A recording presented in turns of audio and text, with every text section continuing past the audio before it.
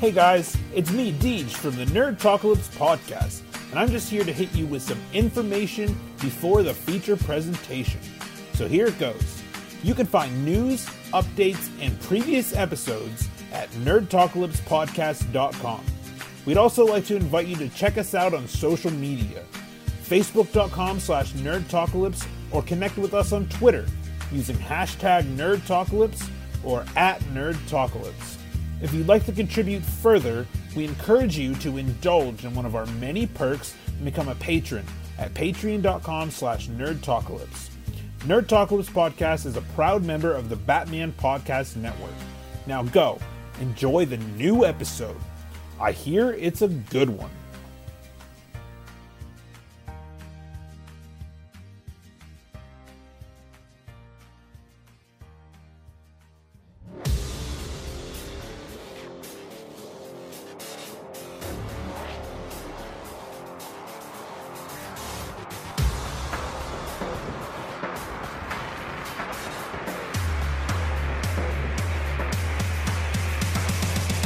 Welcome to the Nerd Lab. Get those nerds! Nerds! Nerds! Let the nerds take over! Nerd alert! What are you, some kind of nerd? Not some kind of nerd. I am the king of nerds. Nerd! Nerd stuff probably really excites you because you're a nerd.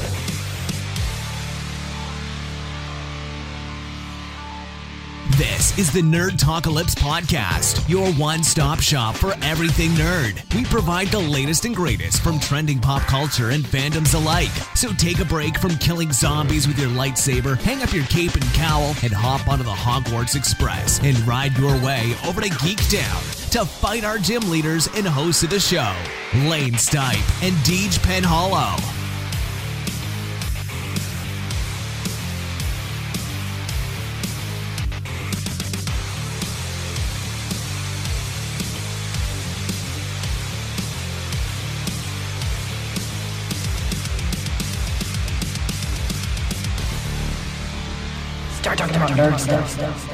Hello, nerd enthusiasts, and thanks for joining us for this week's edition of Nerdtalkalypse Podcast. My name is Lane. And I'm Deej. And as always, we're geeking out weekly with our listeners about our favorite nerd topics. From Marvel and DC comics, TV and film, Star Wars, the Wizarding World of Harry Potter and beyond, Pokemon, The Walking Dead universe, Dragon Ball Z, GT Super, and the films alike, and most things in between. That's right, guys, and here on our show, we express pride in pop culture nerdism and work hard to bring you trending content from all the fandoms you love. Please reach out to us via email, nerdtalkalypse@gmail.com, Twitter @nerdtalkalypse, or simply write up a review on iTunes or facebook.com/nerdtalkalypse. We'd love some listener feedback. What's up, nerd enthusiasts? Thank you for joining us for episode 50 of Nerdtalkalypse. 50 fucking episodes, almost 100. Halfway to 100. Halfway to 100, that's crazy. Yeah. Obviously, I'm about to say something very obvious, but we never thought we'd get to 50 episodes. It's obvious that you didn't think we'd get to 50 episodes? No. I'm going to say something very obvious, too. Next week's episode will be episode 51. Fuck you. All no, right. but I'm saying whenever we started this, I honest to God never thought that, you know, obviously I had every intention. Yeah, man, dude, we started at the bottom, dude. Now we have tens of listeners. Tens of listeners. That is right. And I'm okay with that. Me too. All tens of you. I know that we've got listeners in Alaska. I know we've got listeners in England. Australia, yes. Couple there. And there are quite a few listeners out in Pittsburgh, Compton, Pennsylvania. Compton. Yeah, I'm pretty sure most of our listeners are Comptonites. Yeah, well. Just kidding. No Comptonites here. But yeah, so thank you guys all for doing what you do and just downloading the show every week and listening to us blabber about nerdy shit. But it's good stuff. But this week, what do we got for him today? This week, Lee? We got a little bit different of an episode for you guys this week. We don't have any nerd news for two reasons. There wasn't really anything that stood out too well, and we were about 2 to 3 weeks behind on our Arrowverse. Since last episode, we talked about Logan and Walking Dead. We have one Walking Dead, So this is the criteria of this episode. We're going to talk about Walking Dead. We're going to talk about 2 Supergirls in a row. Then we're going to talk about the 3 Flashes in a row. And then we're going to talk about the 2 Legends and then 2 Arrows. Because Flash apparently is the only show that hasn't skipped a week yet so far. Right. So. And now it's probably going to be almost the same next week. Because next week we're doing a special on Power Rangers. Woo! Can't fucking wait for that shit. Right. We're going to have a special guest. Theodore Whipple will be joining us. He was on the Fantastic Beasts and Where to Find Them podcast. We're all going to go see it together, hopefully in IMAX. Yes. If they get their shit together and they... Yeah, if I can't see Power Rangers in IMAX because fucking Beauty and the Beast is in IMAX, I'm going to be pissed. So far, that's what it's looking like. I don't know. But, like you said, any good movie theater is better than... Yeah, than in this we shit got hole. here, so... But yeah, so probably next week we won't be doing Arrowverse also. And Right, we'll have but then next week we'll do twice, 2 weeks worth. Yeah, then we'll have to play catch up again. But regardless, the next the next Flash Supergirl stuff is the musical. Now this is just the crossover with Flash and Supergirl, right? Yes. None of the other shows are infected by it. Right, and it is going to be done in the same style in which the Invasion crossover was done. It's gonna like end on Supergirl, and then Flash is gonna take over. It's going to start at the end of Supergirl, and then. Well, it's probably gonna start at the beginning, but they're gonna like breach. I wonder how. How can Supergirl get to Flash? How can she even contact? They gave her something to talk to. They gave her a phone thing. Right. But as far as I know, it is John and Wynn that bring her there. Interesting. Well, we'll see. We'll all see. That's all I know. Like other than that, I've been trying to stay away from this because I'm pretty excited about it. Like, yeah, DJ's been waiting for the Music Meister episode for a while. Yeah, and I'm not even a huge what the fuck is the name Deleted? of that guy? Oh, or no, not the guy, but the show. Oh, Brave and the Bold was where the Music Meister debuted. And I'm not even a huge Brave and the Bold fan, but ever since I saw that episode, I was like, that's going to be so interesting to see in live action, and I've been pretty excited about it ever since. well, to be fair, Neil Patrick Harris also made that movie. He didn't make the movie; he made it. Oh yeah, if that makes sense. No, I understand completely. Picking up what you're putting down. Yes, know what I'm stepping in. But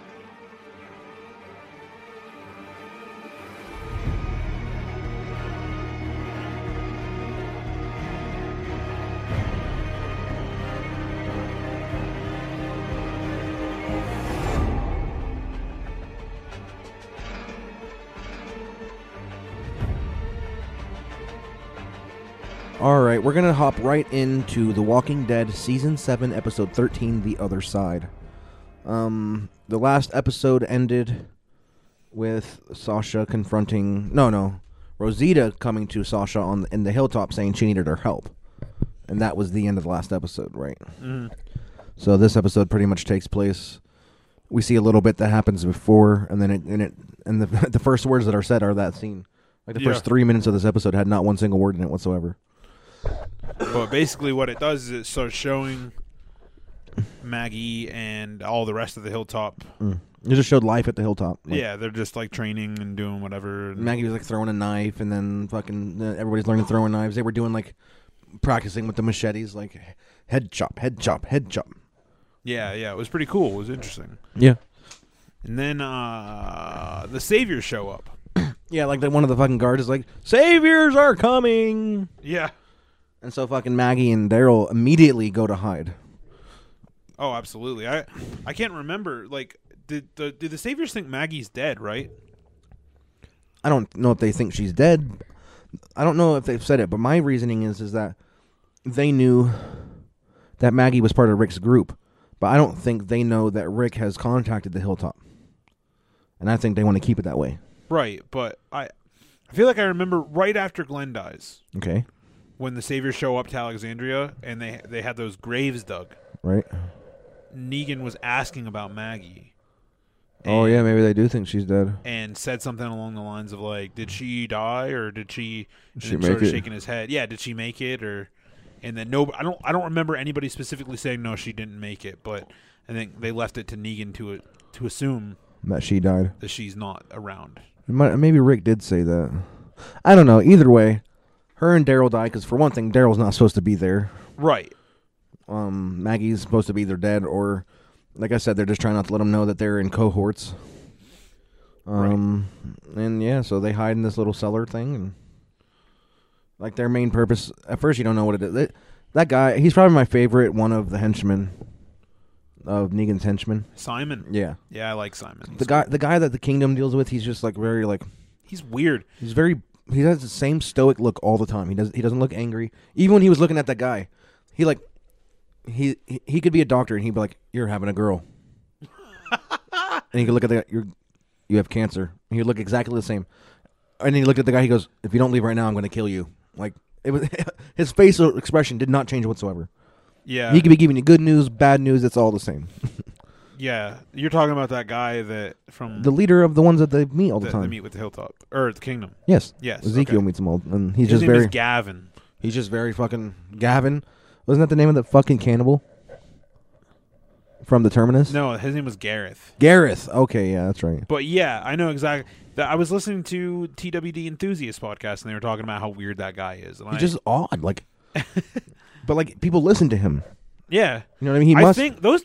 I still haven't been quite able to understand what exactly it is. I think those guys run an outpost because you never see those guys anywhere else. Like you don't see them back at the Sanctuary. Now, to be fair, the Sanctuary is fucking huge. Yeah, you don't really ever see Simon at the Sanctuary either. I guess that's true. I think maybe that episode with Eugene. I think we might have saw him a little bit. And definitely the one where Ezekiel, or I'm sorry, not Ezekiel, but Jesus sneaks in there. Yeah. You saw Simon there, but I don't know. I feel like those guys just run like an outpost or something. They might be. They still need supplies too. Yeah. Pretty weird. I don't know. Whatever. We'll find out. So the Saviors come and they don't really know exactly, we don't really know why they're there. They just there. have this monster crate with them. Like it's just a big ass crate. And we don't know what's in it yet. But before it's like I said, Maggie and Daryl are hiding in that little pantry thing, and the Savior comes towards it, and fucking Enid, yes, comes over there and tries to stall him. But I think he's like, oh, I don't give a shit. Who the fuck do you think you're talking to? Like it's like to be in Negan's group, you gotta be just a douche. Yeah, pretty much. Like, not one person in the Sanctuary is nice. Yeah, no, that guy was a fucking asshole to Enid. And he took her knife. I think that knife had meaning because when you see Maggie, when he walks down into the cellar, oh yeah, and Maggie's looking at it, she looks right at his hip where that knife is, and she's like, yeah, she gets real pissed. I thought she was gonna jump out for a second. Yeah, you might be right though. That might have been the knife that Glenn gave her. I think it was. I think something, man.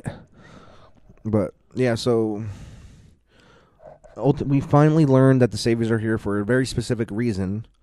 If we remember, in a few episodes back, Eugene's episode, they killed their doctor because they're idiots. Negan threw that fucker into a oven. Yeah. Crazy. Absolutely crazy. It was crazy.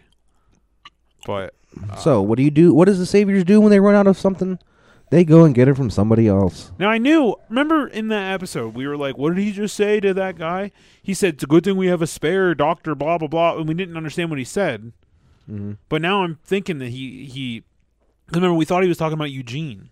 Because Eugene also in that episode said about how he had doctorates and... Yeah, but that's different. Like Sheldon Cooper is Dr. Sheldon Cooper, but he's not that kind of doctor. Right. So we had no idea what Negan said, but I totally forgot that the other guy from the Hilltop was Dr. Carson also. Yeah, you called it though right before he said, he's like, "Oh, my brother did something bad, huh?" Yeah. And you were like, I didn't remember if he has his brother in the show or not. But then right after you said that, he said that, so it was pretty perfect. But yeah, so they came to take Dr. Carson from them, which sucks ass. Yeah. Like DJ said, he goes, fucking, it's like Robert Kirkman went into the writing room. He goes, you know what I'm doing rid of that I didn't like? Doctors. Because all the fucking doctors are dead now. Except for that one. He's like, just kill all of them. Because in the comic books, Alexandria still has their fucking doctor. But apparently the showrunners decided, nah, they don't need one. Yeah, it's so hard to come to terms with things that the writers do that are different from the comic books. So I just keep telling myself There's certain things I can accept. That I can absolutely never accept it. right. I can't do But it. I don't know, man. I keep trying to tell myself like Kirkman's there. He's okaying these things. Even so, I don't care. I know. But it never works because it still pisses me the fuck off. Like every single time. If fucking Kirkman decided to make Rick Grimes a black woman, you just be like, oh hey, Kirkman did it. It's fine. Well, no, No. I'm not. I tell myself that is like a soothing thing, like my teddy bear fallback. But it just He can make mistakes too. it just never works. He claims that he uses the Walking Dead show to right the wrongs that he views the comic books had, such as an example given Rick's hand. Yeah, and Alexandria's doctor apparently. Yes, Fuck. which is weird because it's weird because then they do things like kill off Sophia. All right, And then now Enid's taking her place. Like, and then. but dude, I gotta say that's one change I liked because that episode was one of the craziest things I've ever seen. Oh, absolutely. That edge of the seat episode, man. They couldn't see nothing that crazy happened in the comic books at that time. Well, yeah, the entirety of season 2 was, in my eyes, what's the word I'm looking for? Not filler. Not filler, but like, Stalling. stalling. Exactly, stalling to not catch up to the comic books. Yes, and they're gonna have to do that a lot. That's what people don't understand. Like, oh, fucking this season's taking forever. Blah blah blah. Well, what the fuck are they gonna do if they catch it? You can't. You gotta. It's gonna happen, man. It's the same. Any anime fan, and you always hear this. You know, people that watch anime, they watch 100 animes. They'll start a new anime. Oh, this anime has so much filler. Like the other 100 fucking animes you watched didn't. Every anime has a lot of filler in it. Like it's just a part of anime. Yeah, filler exists in any show, and it has to. You know what I mean? It has to. Like, because these shows. That's why Netflix shows do so well. And we've had this conversation before, and I can't remember exactly where you stand on it, but maybe me and you have different. Or I'm sorry, like me and you specifically like it for different reasons, but other people are like, "Oh, this shit's so dope because it's a binger." Like, right. you get the whole story in as much as you can. You don't have to fucking wait week to week to get these episodes. But like, if The Walking Dead was a binger, it might be a little bit different for some people. Like, Right. And I like the whole binging thing. It's cool, but it just sucks at a podcast level because we can't talk about it every week like that. It's harder to put it into right. like a fucking structure. It's hard to structure it. Yeah, no, I completely agree. But like that's what people have problems with The Walking Dead because they're like, oh, it drags on. Like it's because Every fucking show does. Well, yeah, it's just because you can't fucking sit down and watch 5 episodes in a row. No, you hear nobody ever complaining whenever they're starting The Walking Dead on Netflix straight through to when they catch up. Nobody bitches once. I mean, it's only when it's on TV. Yeah, But it was the same with Dragon Ball Z. When Dragon Ball Z was on, like, oh, it took them 5 episodes to power up. That was always an exaggeration because it just seemed like that because you had to wait 24 hours to watch the next episode. Yeah. When you're watching it on the DVDs, it doesn't seem that. It's not that bad. Right. You know, as soon as it ends, it goes right to the next one, and then okay, now he's that. It just it's the Absolutely. waiting for the 24 hours. Well, Dragon Ball Z's case, it came on every day, I think. Or even so, waiting a whole week is even worse. Oh yeah, it sucks. So, like, of course, it's gonna feel like it drags on. You're watching. I don't think Dragon 45 Ball, minutes of show. I don't think it aired over weekends, so you had to, Yeah, it was like that a Friday 5-day week. episode sucked. Yeah. So then you had to wait till Monday. But regardless, that's just the show. The problems with the show sometimes, but it's not bad. Yeah. Well, anyway, we're getting off topic. Back to the episode itself. Rosita and Sasha sneak out, and I think this look awesome. Fucking sneak out hole, man. It just looked like a big fucking Pile like of wood. trunk of wood. Yeah, it was dope. And she just like opened the lid on it, and I was like, "What?" Yeah, like, this takes us outside. a faux lid. Yeah, it was cool, man. It was It's very genius. convincing. Yeah, you had you, Like nobody would look at that and think that's a fucking escape hatch. you got to do that kind of shit, man. In the apocalypse, Yeah, mhm. that's one of the things that I'll never forget in Revolution. Remember Revolution? Yeah, it was good at first, but it kind of declined for me. No, yeah, and I agree with that. Like, it wasn't the best show ever, but there was something in that show that stuck out to me, and I'll never forget it. If the apocalypse ever happened, I'm totally carrying poison whiskey with me. Yeah. Because if somebody fucking steal, that's the first thing somebody's going to steal out of your bag and drink it, and they're going to fucking die because they're idiots. Yeah. So, like, that's one thing I'll never forget for as long as I live, that bitch had poisoned whiskey. I don't think I didn't watch all of season 1. I got It was like the idea of the show. It was really awesome at first, and then I just kind of got really bored of it. Yeah, it wasn't the greatest. Now Nate loved it. Nate said that There's people out there that love it. The shit out of it. It reminded me of Jericho. Jericho, it'll never be what Jericho was. Jericho was fucking dope. Like, Jericho ended though, huh? It did. Like it got canceled. Got canceled, and I never read season 3 or season 4 comic books. Yeah, whatever. Lenny James was in Jericho, and it was awesome. But, well, so we'll say, and down in the cellar, after they leave. Earlier in the episode, Maggie walked up to Daryl, and Daryl was sitting there, and she looked like she was trying to find some words, and then she was just finally she just walked away. It was hard, and you could see Daryl struggling really hard because we called it from when it happened. Daryl's gonna blame himself for what happened to Glenn. He's going to. Who wouldn't? I would too. You know what I mean? Because ultimately, if he didn't do that, that wouldn't have happened. That's true. But it's not like he knew. It's not like he was like, if you do this, I'm killing Glenn. And then he did it anyway. Then that would be totally his fault. Right. But I mean, for all we know, as loose of a cannon that Negan is, if somebody would have fucking sneezed, he could have killed for all Glenn. you know. He almost made fucking Rick cut off Carl's hand. Yeah. I actually read that Chandler Riggs thought that was going to happen for sure. So that's crazy. But so the point is, Maggie and Daryl finally talk, and I teared up on this part. I'm not going to lie. A little bit emotional. Oh, very. You know, Daryl's like apologizing. I'm sorry, and she goes, "It's not your fault." She goes, "You were one of the good people left," and she said, and she's like, "Glenn thought that, and he was right. I know he was right because he also was one of the good people in this world." It's so crazy. During that scene, the only thing I could think about was the history, man. The history that those two characters have. It's been 5 years since they met each other. Yeah, and maybe not in their time. I have no idea how long the apocalypse has been going on. A little longer than that, probably. But you think it's been going on longer than 5 years? Maybe a little bit. I don't know. Close to it. It's got to be. I mean, yeah. Well, but Judith is probably what? Judith looks like a grown-ass woman. All of a sudden, she's like a fucking man. Oh, that's funny. But I don't know. Judith, she's got to be going on 2. Judith with a lisp. Judas with a lisp. Call back. Anyway. But yeah, so they finally talk. Really emotional scene. I skipped this Rosita thing because that came first, but let's see. Wait, this Rosita thing? Yeah. Oh yeah, okay. So once Rosita and Sasha actually sneak out, they post up just outside Sanctuary and are watching the Saviors outside. And they see Eugene. They're watching through a scope, and they see Eugene barking orders. With all their metal-covered walkers. Right. And he almost seems like he's enjoying himself. Totally does. He's he has never really felt in control. He never had any power. Right. With Abraham was the alpha. In Rick's group, Rick is the alpha. Even when Rick's not there, Daryl is the alpha. Glenn was the alpha. He never... Here he feels important. He was even bossing around other saviors, not just the fucking, the guys that are wearing the slaves. Yeah, he was giving orders to other fucking guys. Yeah, that's crazy. And Negan likes Eugene. He's I have chief engineer, fucking blah blah blah blah. Fucking faggot, Eugene. I don't understand how they're gonna do this. I don't know how they're gonna recon this, man. I don't. I don't either. Unless, fuck, dude, I don't even have a theory. I don't either. Based on what we saw in this episode, I can't.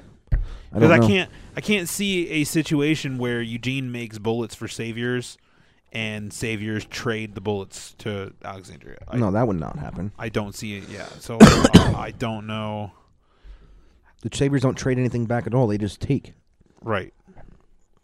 But we take, but we don't bother. Anyway, we see the best way to describe Gregory, who is the leader of Hilltop. If you're not familiar.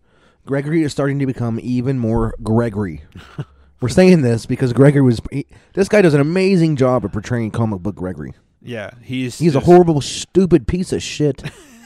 I hate his guts. This actor is doing a fantastic job. He's the Toby to your Michael Scott. Yeah. Yeah. No. God, please, no. But if I had a gun with 2 bullets in it, you, Hitler, and Osama bin Laden were in here, I would shoot you twice. Dude, oh man, I want to do a special on The Office. All right, I'm down. I just love it. But so yeah, Gregory's just being, he's like going to fucking Simon. He didn't actually snitch, which I thought he was going to. He could easily say Daryl and Maggie are here. I was he waiting totally for would it. do some shit like that. I know. Too. I was like, dude. As soon as they were back there, I was just waiting for Daryl's here. But he didn't. I couldn't believe it. But I don't know. I also don't think he wants to wrath of Rick either. Yeah. But he's just a coward, man. This is the most cowardly man ever. He said some shit in this episode right after this scene where he's like, I mean, he was like doing like he's like, maybe like someone might be able to like someone better might take over, someday. Like, what do you think? What's happening? He goes, just hypothetically, like, just because I'm a bitch and I know I'm a bitch and anybody could that girl right there could probably take over. The girl from the kingdom that said she pissed herself when she sees Shiva, she could take over. Like, he's a bitch, dude, and really which is. I couldn't believe, dude. He like threatened Jesus. Jesus is like, "Are you threatening me?" Oh yeah. Wait, what did he threaten him with? I can't remember the exact threat, but it was more along the line of like, you're not my friend anymore, and I take care of my friends, and if something happens to you, it happens to you, kind of thing, or like, if you get to the Savior, like, it's not about like telling the Savior or something. I don't know, but he threatened him in a way. It was not like a very specific like, if you do this, I'm killing you threat. Oh yeah, it was like he worked his way around it. Yeah, he's if anything, Gregory is good with his words. Right.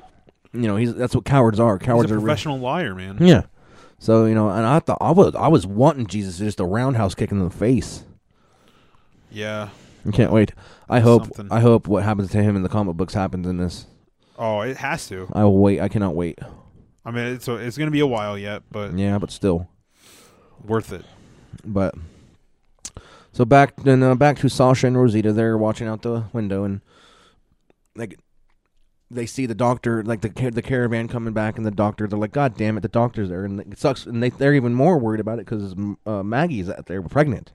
Now there's not one physician in that whole place. I mean, even he was worried. He was like, "I have patients, Yeah. like people with ongoing things." They don't give a shit. Fucking- Negan bats people's heads with baseball bats. I'm sure he doesn't give a shit about Sickly. Yeah. You know what I mean? So once they see this, they wait till nightfall, and they make an attempt. No, before that, they see Negan. Oh, yeah, Negan comes out to greet the doctor, but like every shot she had, the doctor's head was right in front of Negan's head, and then like he was like hugging Eugene, so like Eugene's head was right in front of him, and he just wasn't outside long enough. She couldn't get a clean shot. Right. I bet she was thinking now she should have just fucking blasted through Eugene's fucking head. Yeah, the way really. He's acting. Yeah. So Lane prefaced it, but they make an attempt. They wait till nightfall, and they make an attempt to go down there and rescue Eugene while he's outside, and he's just not. He's like, "No, I'm not going." He looked like horrified, like. Yeah, like horrified to see his fucking friend, like. Yeah. But he didn't want to do it. He's a bitch, dude. He's even more cowardly than fucking Gregory. Oh, by far. That's saying a lot. But he's not near as big of a douche. No. He might be now, but.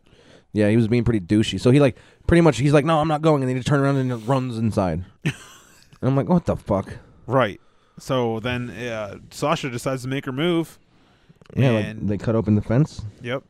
And she goes in, and then she locks Rosita back out from coming in. Yeah, she went in first, and then she turned around and like latched the chain link back with some kind of like, it looked like a bike lock or some shit. I don't really know. She goes, "You go, I got this." Like, I feel like Sasha's just given up. Yeah. She's lost everything. She lost her brother. She lost fucking like 2 boyfriends. Fucking shish kebab. Shish kebab. Because they were eating them. And then she lost fucking Abraham. Like shish kebab. Yeah. That's her brother and 2 boyfriends. So she goes running into Sanctuary, and we don't see her. And then Rosita turns around. Well, she runs. Yeah, she runs out, and then comes to like a car. But right before this scene, Daryl like has a crossbow on his back at Hilltop, and he confronts Jesus. He goes, "Where are they?"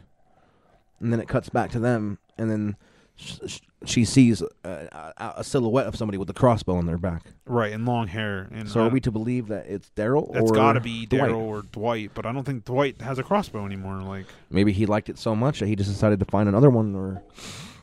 Yeah, because Dwight's not at Sanctuary as far as we know. He was last place we saw him was leaving the beer and pretzels at his house. Yeah, but who knows how much time has passed? He could very well easily be. Well, yeah, if he felt like it, but I don't know. But I guess we're going to find out next episode. Well, we got 2 more episodes, right? 2 or 3? 3. 3 more episodes This is of The Walking 13, Dead. yeah. Wow. So, 14, 15, and 16. So, season finale's coming, yo. Yo, I can't wait for that shit. It's going to be awesome. That puts us at what? Let's see. Episode 53. No, I'm not. I know that. I'm just looking at the date. That takes us to, see, next week's is the 26th, the 2nd, and 9th. the 9th. The 9th will be the last episode of Walking Dead this season. And then we got a potentially great season of Fear the Walking Dead. Yes, that's coming real soon. I don't know when that fucking starts. Presumably the next month or the next week. Yeah, but that preview we read sounds promising. Very promising. Well, it definitely won't start on the 16th because that's Easter Sunday, so I don't think it'll start. Yeah, probably not. But probably either the following week or the first Sunday in May. But, well, all right. So that covers Walking Dead this week. I thought it was a good episode. Yeah, it was solid. You know, we saw Rosita and Sasha hash some things out there. You know, they kind of, they accept each other now more so. There was some growth. We saw a lot of cowardice. This is a good episode. Yeah, I have no complaints. All right, well, now we are getting into Supergirl. And it's time to start our Arrowverse.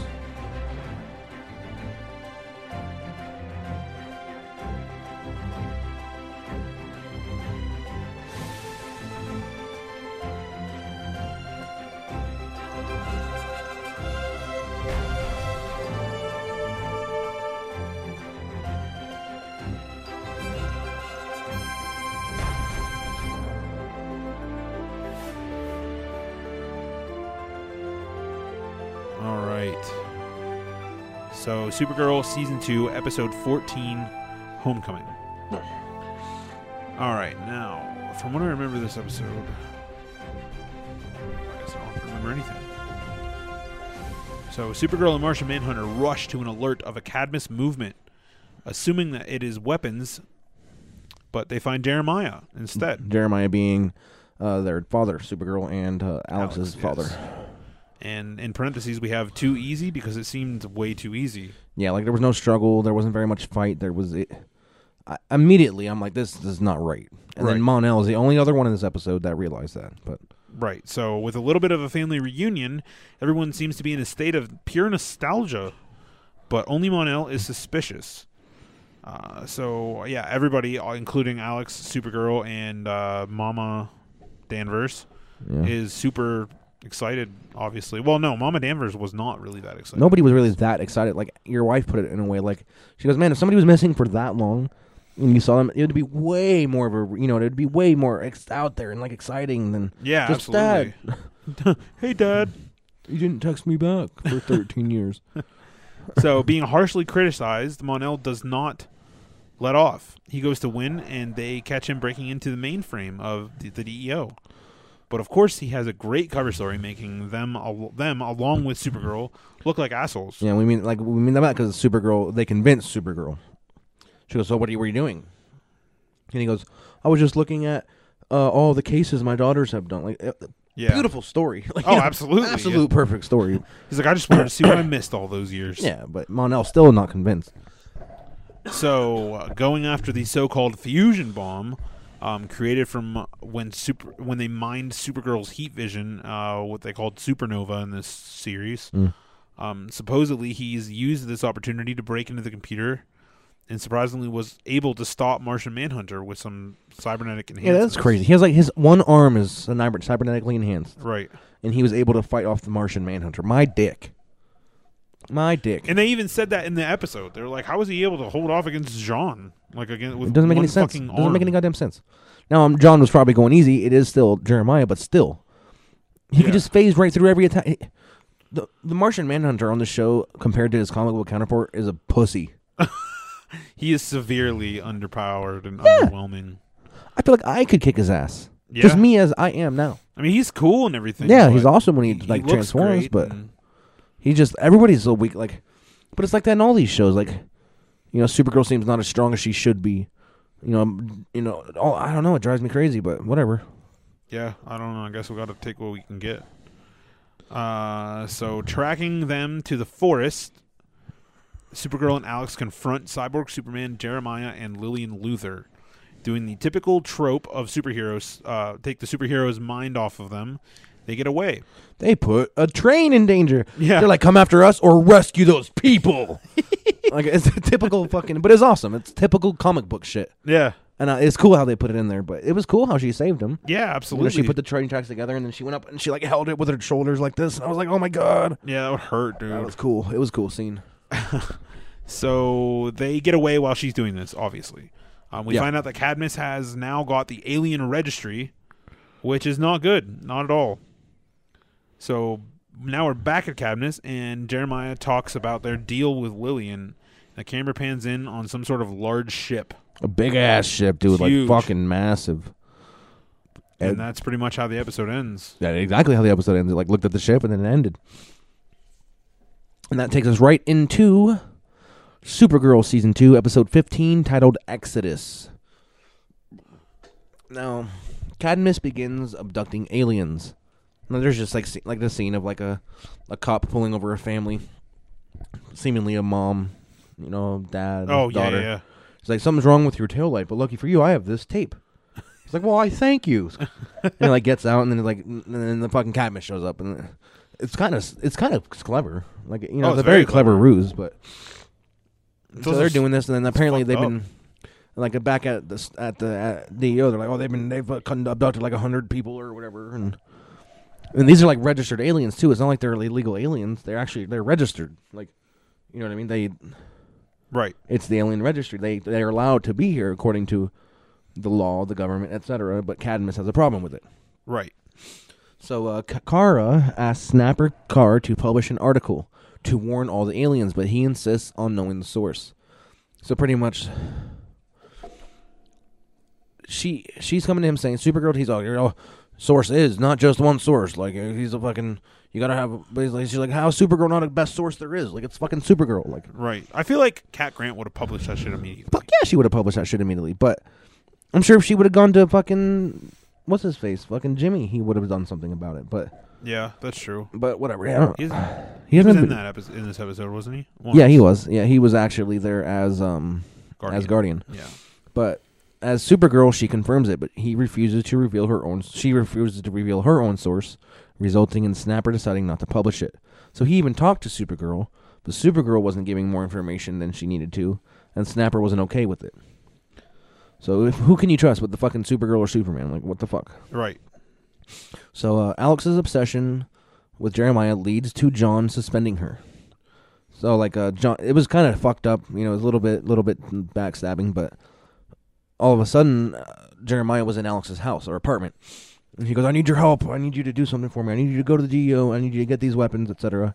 She goes, "Okay, I'll help you." And then John transformed into himself, and he was testing her to see if she would, in fact, do it. Yeah, help him. And so John thought, yeah, it's very two-timey. It was, but I have to agree with him. Oh, I do too. So he felt that her mind wasn't in it, and that's like that anyway. Even if you're a regular cop, if your family's involved in something, you are not part of it. You can't be. You're biased. You cannot. I guess if you think about him doing that in the same terms that today, what Captain Pike said in that episode of Arrow, when he's like, "Sorry I was so late," and he's like, you and I both know that people with jobs like us, it doesn't matter the time of day. And yeah. Blah blah blah. Whatever part of your life is happening. So like, if you're a cop, I guess you always got to be on your fucking toes, like, and make sure that you can't let anything get in the way. Yeah. Even family. Like, that's why, like, when you become a cop around here, they try not to put you in the county your family lives, so you can't be selective. Right. But so he ends up suspending her, and she's very upset. And Maggie decides to help her find Jeremiah because Maggie agrees with her. They capture a Cadmus team and track the site. Kara publishes the warning on a blog. She goes like behind Snapper Carr's back, even though she knew the repercussions. She knew he'd be pissed, but she did it anyway because Mon-El didn't talk her into it. But he said, "Do you think it's right to do this?" And she says, "Yes." He goes, "And there's your answer." Right. So she did it. Lena also finds out about the site before Lillian's operatives attempt to kill her. Well, they did not attempt to kill her. They were trying to just to stop her because remember, Lillian specifically said, "Don't kill her." but they Right. accidentally knocked her off the fucking balcony while she was talking to Kara, and all of a sudden Supergirl showed up to rescue her. I was like, she's gonna fucking know that Supergirl knows. She goes, "Oh, I was having coffee with Kara." I was like, "Oh, are you fucking kidding me?" Great story. How stupid! Like, I could not look at her and be like, "You're fucking Kara." It's very obvious. Yeah. I was just talking to you, and you're here, and you look the same. Yeah. But How convenient that you were just there. I'm such good friends with so Kara. Alex is captured at a site where Jeremiah reveals that Cadmus is planning to deport the aliens to another planet by a large spaceship, which is better than killing them. But it's also, I feel like these shows are like somehow like coming into our culture, like our fucking political problems. Because right now the whole country is all about this shit about illegal aliens and Trump. Oh, yeah. So now they're like, "Oh, you're just sending them back. Fucking, they have families." Like, Right, like that that's episode like the episode of Arrow with gun control. yeah, like they're putting our fucking political bullshit into these shows Yeah. in their own way, which, whatever. But it was Jeremiah's. Instead of killing them, he was just sending them back. It's better, still fucked up, but better. With Kara's warning, Lillian decides to deport the aliens she already has. So, like she was like, they were waiting for more. She goes, "Oh, we're just doing it now because Kara just fucking put her fucking internet out there, her blog out there, and we need to get it done." Alex convinces Jeremiah to help her stop the launch. And she had set explosives all throughout the fucking facility, remember? Yeah. She had fucking explosives everywhere. She like pressed a button and some exploded. And then she goes, "This is a dead man switch. If you fucking kill me, everything goes up in flames." And Lillian was like surprised. She's like, "You won't do it." Yeah, she's like, "You're bluffing." But so Alex convinces Jeremiah to help her. And he decides to. So while he engages Cadmus operatives, she enters the ship and frees the aliens. And Jeremiah's in a fight with Cyborg Superman, which is also, to me, is fucking nonsense. Because his one fucking arm should not be enough to stand up to a fucking fully powered person. Like, Right. but whatever. So she enters the ship. She frees the aliens, who are locked inside by another gate before the ship starts ascending. Programmed to accelerate to light speed once exiting the atmosphere. So, for a second there, I thought she was gone. Oh, I me thought too. Alex was gone. I was like, "Wow, it was a very intense scene." Oh, very much so. So, and then like John's like, "I don't have time to make it there," and then Kara's like, "Don't worry, I'm here." And like with this intense scene, Kara fucking like, she is minuscule compared to this fucking ship. This ship is massive. This shows the strength of a Kryptonian, man, because for a ship that large in general is heavy, but it's also thrusting Yeah. too. You know what I mean? So she's pushing it, dude, fucking pushing it, and finally, and then like it got really sad for a second. Alex is like, "You can do this," and Supergirl's like, "I can't do it." And I'm like, "Oh my god, Alex is gonna be fucking light years away. I don't know what the hell's gonna happen. Supergirl's gonna be livid." And then she finally fucking slows it down enough, and it stops. Yeah, they had to slow it Very down to a emotional. specific thing, like a specific speed before it would drop or something. Yeah, it like was a that. very intense scene. And right upon there, Snapper fires Kara from Catco while Alex is reinstated by John. And, Kara was very upset. She knew there was going to be repercussions, but Snapper just straight fires her. And to end the episode, in the beginning of the episode, you see the credits, and it showed Terry Hatcher. Terry Hatcher, she was Lois Lane Yes, and Lois and Clark. and Lois and Clark, and it showed Kevin Sorbo. who is Hercules from the Hercules show back in the day. And they are some Daxamites, we believe. And they are at the moon. Yes. And I think they're looking for Mon-El. Yeah, they So- say something. I bet I'm calling it now. I think that's Mon-El's parents. Maybe. Yeah, I don't know. That's what. Or his brother. I don't know, we saw his brother, didn't we? Like a flashback? That was. I don't know if that was his brother or just his friend that he was saying. Well, he was like a prince or some shit. He was saying it was the prince. Mm. But I think it's Mon-El. Yeah. That's what I think. Because why? Because just because like people were like what the fuck is the name of that bit? Them fuckers, the Dominators. Oh, yeah. Like in that one episode, the Kevin. Yeah, they, Smith like, bowed episode. to him. Yeah, no, not him. Like, There's something going on there. yeah, he's got to be the Prince of Daxam. Yeah, I'm probably sure he is. But, yeah, so that go ahead and that ends the Supergirl of these 2 weeks. Yeah. 3 weeks, whatever.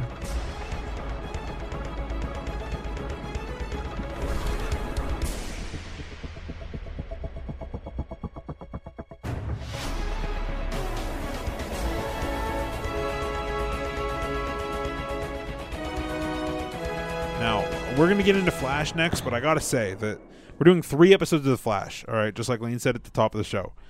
But the first episode isn't even near as good as The last two. the last two. The last two were fucking amazing. Well, the first episode we're talking about now is part 2 to the last episode of Flash we discussed. So yeah, it's the the Gorilla Grodd part 2 episode. Right. Now, to me, the real important part of this episode is the very last scene. Yes. That pertains a lot to the next two. But other than that, the episode was just... Episode was okay. An episode I of was Flash, really like- excited for this episode, but it wasn't as good as I thought it was going to be. No, neither of them. So we'll just go. We'll fly through this first fucking summary. Okay. So, HR is decorating for Friends Day when Harry of Earth 2 walks in and has an interesting moment with him. What was that moment? Just like hating on him, like what the fuck, like. Oh, this is okay, what yeah. you do, like. Just it's so Like I looking wish, at him in disgust. Like I can't believe somebody that looks like me is you. I love their little back and forth. So, Dude, like, that guy is the best actor. He oh, absolutely. so many different types of roles he's played, and I fucking love HR. HR is my favorite. I fucking love him. Yeah, he's awesome. great, and he is smart. Like, Yeah, he's not scientific smart, but he has common sense and logic, and yeah, he is an idea starter. You know, he might not be able to complete the ideas, but he can think of it. oh yeah, he's such a positive vibe Yeah. guy. Like, Vibe. all right, so while in the lab, Gypsy suddenly shows up and attacks them. Locking her up in the pipeline, they find out she was sent by Grodd, who was also there to attack the city.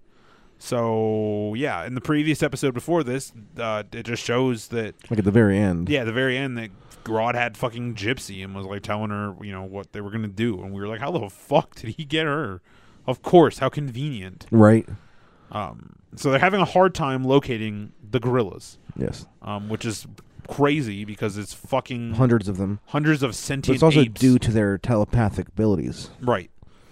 So Cisco vibes into the future to try to get ahead of the game, and Team Flash, along with the CCPD, try to be preemptive, only to have Grodd take over Joe and narrowly avoid killing himself. Very narrowly. That scene was so fucking cool. Like he shot, dude. He fucking pulled that trigger, and then Barry was like, "Whoa." "Oh, it was so insane." Yeah, that was a pretty crazy fucking scene for sure. But the first plan being a bust, they decide to access Joe's memory to try to decide where Grodd may be. During all of these, oh, dude, that scene was crazy. When they were Remember that? accessing When he, memory? like, drew that guy. Yeah, just like fucking beautifully. Yeah, it was like that? so. Reminded me of iRobot. No, I've seen that movie, but I don't recall what you're talking And about. they have the robot like sit down and draw like the bridge. I don't remember. Oh, it's crazy. Where the hell did I leave off? Oh yeah, so they try to access Joe's memory to decide where Grodd may be. During all of this, Jesse tells Harry and he seems to accept it until he's gone. Wait, tells Harry what? Tells Harry that she's staying behind. Okay. She wants to stay on Earth with Earth 1 with Wally. Yeah, he seems to accept it until he's alone with Wally, and he starts spitting some bullshit about how he's Yeah. about how not knowing how much longer he has, and in an attempt to keep Jesse with him, and making Wally pretty much think that he's dying. Yeah. And so Jesse sees straight up through this bullshit. He's like, I don't know how much more time I have. I could die tomorrow. Like, she goes, God damn it. She's like, he did what? I always forget that Jessie is like a physicist or something. You know, she's smart. Yeah. She's not just her. She's a fucking, she knows her shit. Yeah. Let's see. So she still decides to stay on Earth 2. On Earth 1. And then the memory recovery being a success, they find out that Grodd has taken General Matthew McNally, which is crazy. I have a good friend of mine whose name is Matthew McNally, and he's fucking hilarious, but I don't think he gives a shit about the Flash. So this guy happens to have nuclear missiles, Access to nuclear missiles, and they're detecting a launch. Barry rushes to the site and narrowly avoids catastrophe. Narrowly. Again. Yeah, by 12 seconds or 2 Some shit seconds like or that. something like that, and he had to fucking type. I don't remember how many variations it was, but Oh, it was a shitload. Thousands. yeah, the factorial was huge. And he had to literally hit 1111, 1112, 1113 over and over again, like straight through until the code was met. But thank God he was a speedster. Yeah. It's the only time that is ever okay to do. So Grodd decides to attack the city since they took out the missiles. And seemingly in Grodd's favor, Jesse Quick, the Flash, and Kid Flash show up to try and stop them. Let's see. They don't seem to be doing very well. But Cisco, being busy trying to acquire Gypsy's help, they show up with Solivar, who challenges Grodd and wins and takes his gorillas back to Earth 2. And Grodd is sent to Argus, which he is with King Shark. Yeah. Yeah. I hope that they do a team up in the future. That'd be something crazy. Grodd and King Shark. That'd be crazy. Be way over budget. Yeah. So Wally and Jesse, in the beginning of their relationship, Wally goes to get some Big Belly Burger, and who shows up but fucking Savitar? So, yeah, as Wally's getting ready to enter the restaurant, Savitar shows up, and we're like, what the fuck? Yeah, he seems to show up. Like, yeah. And right after this, like, the scene just cuts, and Barry proposes to Iris. yeah, and she is elated, to say the least. Yes, and she accepts and all that good shit. That brings us right into the very next episode, which was awesome. Yeah, this episode is titled, Season 3, Episode 15, The Wrath of Savitar. Okay, this episode begins. We get Kid Flash, Jesse Quick, and the Flash are running through town doing some training. It makes us think, why hasn't Wally said anything about seeing Savitar? Because we're like, that's the first thing we're thinking. I was like, oh shit, he fucking saw Savitar, something crazy can happen. But then they're doing this very standard thing, like a very common thing to do. Right. We're like, what the fuck? Like, what? Why?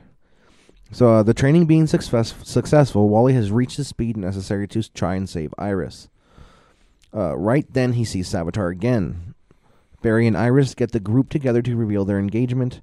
So at this point, we're like, shit, it seems he's either watching from a distance, but I was pretty confident that it was a hallucination of some sort, or Yeah. like a trick of the mind, because nobody else was seeing him. Yeah, it was just like some fear resonating. And So we learned what exactly it was later, but at this time, we're just like, well, something's happening. Like, because Wally looks very worried. Right. And then like Barry notices, he's like, what? He's like, oh, just thinking, just worried about it, it's just Iris and all this, blah, blah, blah. Yeah. Which is a great fucking cover-up. But Barry and Iris get the group together to reveal their engagement, at which point a fire is happening and Barry and Wally take off to help, when Wally, from Barry's perspective, seems to be thrown around by nothing. He's like getting smashed into the wall, getting thrown into a car. But we know it to be Savitar, because, we see Savitar doing it, but Barry sees nothing. Back at the lab with a little hostility, Barry pulls Wally out, which means like he pulled him out of the game. He's like, Wally, you cannot, we have to pull you out. It's like being like a football player. You're pulling you out. Right. Because it's not safe. He admits that he's been seeing Savitar, that he's been like going in his head or something. And they're like, well, what if he's controlling you? He can see everything that we're doing right now. Like, yeah, it's not. It's it's very feasible. Like, absolutely. Wally's a bitch, kind of like he's the kind of guy I would call, you're being a bitch, dude. Like, very sensitive, very offended about everything. Like, he should be common sense. I would have the common sense to say, I don't want to be around you guys either. He might fucking see. Like, Barry made the best possible argument, and he still was acting like a little girl. Yeah. So Waffly's awfully offended by Wally is awfully offended by this. That's okay. We can abbreviate it. Waffly. But Barry is right. Savitar could be spying through Wally. This new bit of information leads to the team to use Julian once again to contact Savitar. Which, like, these scenes are always very intense. Which right here, after an intense conversation and filled drawers, they tried to think of what to do next. Unknown to the team, Caitlin kept a chunk of the stone in hopes to erase her powers. She goes, I might be the one that betrays the team. I have the stone. Like, you know what I mean? But little did we find out, eventually, she was the reason that Savitar wasn't escaping yet. Yeah, for real. So she unknowingly was keeping Savitar where he was. And I can't blame her, man. She hates her powers. Her powers make her evil, and she thought it could help. If they can give other people powers, why couldn't they take hers away? Oh, absolutely. So, upon returning, Wally goes off on Barry, saying he only proposed in hopes of changing the future. I skipped something. During some training, realizing that he has slowed down, Wally and HR confront Cisco. Like, Wally's like slower because he's like worried, or like his mental state is keeping him from reaching those speeds still. Yeah. Like just so- after just being able to do it. And yeah, exactly. So they confront Cisco in hopes that he will vibe them to the future for a bit more understanding of the situation, which they want to see what Barry saw, what he took Barry there before to see Iris die. I guess for the motivation, for whatever purpose. Yeah. God, my scrotum is so itchy. It is. Upon returning, Wally goes off on Barry, saying he only proposed in hopes of changing the future. This does not sit well with Iris. So, like, he noticed that her ring was not on her finger when she was being killed by Savitar. One more time, they speak with Savitar, but this time in hopes to locate him, only to find out that he is pretty much everywhere in Central City. Like, he's like, yeah, we located him, but he's everywhere at once. And he's like, how the fuck can that even be? He's like, can you narrow it down? He goes, maybe. Like, I don't really know. Back at the West House, Jesse and Wally are talking when Wally sees his mother, who is in fact Savitar. You know, he gets very emotional. He's talking to her, and she's like, I'm proud of you, but you gotta stop. You know what I mean? Savitar is fucking smart, man. Like, he played Wally like a fucking fiddle. Oh, hell yeah. And so Wally, thinking he has the answer, rushes out to stop him. Barry, with the sudden realization that Savitar is in the Speed Force, the exact same place that they threw the stone, which is fucking crazy coincidence. You know what I mean? Like, the fact that that's where they thought it would be safe, and they happen to throw it exactly where Savitar is. But, like, this is what we meant earlier when we said Caitlin unknowingly prevented this. Right. You know, she had the stone. Right. So fucking Savitar's been there the whole goddamn time. Yeah, just in the Speed Force. That's why, which makes perfect sense, because why he was, like, getting sucked back in, like, every time. Yeah. He would just show up, manifest himself for a second, run with Barry through some fucking crazy boom tube shits. Yeah. And then fucking get sucked back in away somewhere. And that's why only speedsters could see him ever, because he was a manifestation of the Speed Force. Nobody else has the ability to see him. Yeah, which is crazy to think about. So, Wally, not being aware of this, believes throwing the rest of the stone into the Speed Force will stop Savitar, but it's going to do quite the opposite. But this was all part of Savitar's plans. Showing up right as Wally is sucked into the Speed Force, Savitar is free at last. Which, dude, this scene was fucking intense, man. Oh my God. Like, the way he's getting sucked into it, he's like, oh my God, yeah, and his, like, suit was, like, breaking oh off. my God, and shit. dude, like, oh, it man. was so brutal looking. It was very, like I said, it was very reminiscent of Wally West in Rebirth. Yeah, but, like, opposite. But opposite, exactly. Like, almost the same scene, like, as Wally is manifesting himself in Rebirth, trying to get Barry to... Well, no, he was getting sucked back in. I think so. Because Barry couldn't remember him, and then he's just like, Wally? Like, and he fucking remembers him, and he appears out. But in this case, Barry says, Wally? And he gets sucked in, and you're like, fuck. Well, this isn't a case of him remembering him. This was just him being sucked in. So he gets sucked into the Speed Force, and it looks fair. They did not fuck around with special effects on that part, man. It looked fucking amazing. great. Dude, I love... Breaches are very aesthetically pleasing to look at. Yeah, they look real. They look like they are there. Yeah, I love the way they look. They're so cool. They look... I don't even know. I wonder what it feels like to go through one. I don't know. Probably the same thing. It's probably taking a virginity. Just having that hymen bust all over you. I guess. Anyway, so Wally is sucked into the Speed Force. Savitar is free at last. With a bit of a battle, Barry gets injured and Savitar departs. He, like, stabs Wally with his fucking hand claw thing, and Barry, like, faces his hand and cuts through it. Yeah. I wonder if Wally could phase and break Wolverine's claws or Captain America's shield. I don't know. I wonder how tough it is. Now, maybe not the shield, because that's its purpose. It absorbs that vibration and shit. Yeah. But I don't know about adamantium. That's an interesting... It's a good thing to try to look up. So again, Savitar departs. So at the end of the episode, we have 3 questions. How will they get Wally out? Who the hell is Savitar? Which, you know, that's always the question. Who the hell was fucking Zoom? Who the hell was Reverse Flash? You know, we're waiting. We're always asking that question. And what will Cisco be able to do with that piece of Savitar's suit? Now, which I want to talk 2 of these questions get answered. Right. Now, I want to talk real quick with you about, I guess, punctuation and grammar, which in the phrase, I am the future Flash. Oh, yeah, my prediction. Yes, because no less than 3 times in this episode and 1 time before, and then in the next episode they said it once. Yeah. But like that's what's being said by Savitar. You know, you find out a lot of stuff about Savitar when they hook Julian up to the thing. Mm-hmm. And that is that Barry imprisoned him. Future Barry imprisoned him there. Future Barry imprisoned him there. He wouldn't be who he is without Barry. Right. He's been the villain the entire time, he says. And Barry was there, present, when Savitar became who he is. Yeah, I've been predicting that Savitar is actually Barry Allen. Now, that would be some crazy shit. Now, that's not very canon, or it's not, the continuity's off there, but like I said, we've talked about it. We have to just come to accept that it's just going to happen. Now, there are people out there who believe that HR is him. How can that even be? He was stuck in the Speed Force. I know. It's future HR. I don't know. Because the only connection they have with that is that Savitar calls Wally Wallace, and so does HR. They're the only two people in the entire show that call him Wallace. Maybe. I don't know. I mean, it's such a simple connection that like it could be, but it's so very Wallace.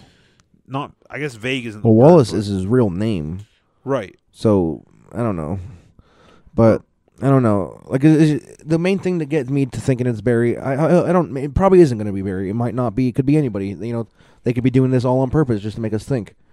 But the way he says, instead of saying "I am the future Flash," like he's talking to the Flash, he says it without a comma. Like, if you were to write it down, he's not saying it as a comma. He's saying, "I am the future Flash." It's being subtitled with a comma. Is it? That's what people were. Yeah, but subtitles are horrible. I know. That's what I'm saying. People were going and looking at the subtitles because they're trying to deduce that phrase. No, I can't believe anything subtitles say, dude. Because there's so many times where I'm watching like Bleach or anything, and the subtitles pop up, and it is not the word that they're saying. Right. Like it is. So I can't. Well, yeah, exactly. Like you can't do it, but I mean that there's something to it. That's I'm all. The future Flash. He says, but he's like says it 3 times in that episode. So he says it so weirdly each time. I'm the future Flash. Like, you know, he's saying it like he is the Flash from the future. It's the way that he's saying it, which is crazy. Unless he just talks without comma, like his speech is commaless. Yeah, I don't pause when I talk. I just talk. I don't know, man. It's such an interesting thing. Like, who the fuck is this guy? Now we know based on comic books and stuff who he is. Like, but we've seen in all these DC shows, that's not always necessarily the case. Yeah, I don't know, but can't wait to find out, man. It's crazy. So let's go ahead. We'll move right into the next episode, season 3, episode 16, Into the Speed Force. Now, we just watched this one today. Yeah, we were very excited to watch this. Yes, and it was good as fuck. It was good. Like, it wasn't as crazy as I thought it was going to be being in the Speed Force, but it was still good. Yeah. So, still recovering from his battle with Savitar, Barry decides he needs to go rescue Wally. Like, the very first scene just opens up on Barry's face, and he's just standing there, like, looking miserable, man. Like, absolutely sad. Yep. And he's like, we need to go. He goes, ready to the breach room, Cisco. He goes, why? He goes, I'm going to get Wally. Yeah. Well, like you said, you think it's pretty weird that Cisco can access the Speed Force, like, through vibing. Very odd. But I don't know. I don't know enough about Vibe in the comic books to know if he can do that or not. As far as I knew, man, from what I know, only speedsters can access the Speed Force, and most of the time, most speedsters can't even do that. Right. So how the fuck? I don't know. And they do say Vibe is like one of the most powerful characters to ever he has the potential to destroy the fucking universe, like, or the galaxy, whatever. Like, in the comic books at least. Right. Well, even so, like, remember his counterpart on Earth 3. Yeah. Was saying that he has the potential to be like a god. What the fuck was his name? Impulse. No, not Impulse. That's a speedster. Reverb. Reverb, yeah. Impulse. Impulse. He's another. Anyway, so in an attempt to tether him to the real world, Cisco develops Goldtooth. Linked to, what we forgot to talk about? It just made me think about. What? That speedster that we got from Earth 19. For a brief second with Gypsy. Yeah. We talked about it on that episode, didn't we? No, we just covered that episode. Oh, did we? That's when Cisco was there, like, in the rain, talking to her? Yeah. Oh, I mean, it was just another Flash of some sort. Who was it? Oh, Accelerated Man. Accelerated Man. Yeah. Briefly. Very briefly. Very briefly, yeah. It was like, she was, like, talking to him, and then he sped off. You barely saw him, and then that's when Vibe showed up. But for people that are diehard comic book fans, they were probably like, oh, that's fucking Accelerated Man. Like, yeah. Crazy. Anyway, sorry, that just made me think of that. So, in an attempt to tether him to the real world, Cisco develops Goldtooth. linked to the Halo. The Halo being the thing that they use on Julian's head to contact Savitar. Yes. So Barry alone goes with the help of Vibe To the Speed Force. where he confronts people from his past. We see Eddie Thawne along with a Time Wraith. They begin telling him that he cannot save Wally, but they are once again just trying to teach Barry a lesson. And they're pissed that because Barry lied to them about and created Flashpoint. Yeah, like that. Yeah, like Flashpoint. Flashpoint fucked a lot of shit up, man. Oh yeah, like we are still seeing repercussions from Flashpoint. Like, yep, and at least they kept their promise because they said that the repercussions would be season long. Yeah, and like Barry completely lied because now I understand. They said they understood too. Like they said, we only let you leave here last time because you said that you were come to terms with your mother's death. He goes, I know, but my father was just killed. And he goes, they go, we understand, but still, like, dude, I mean, third time's the charm, dude. They got one more time.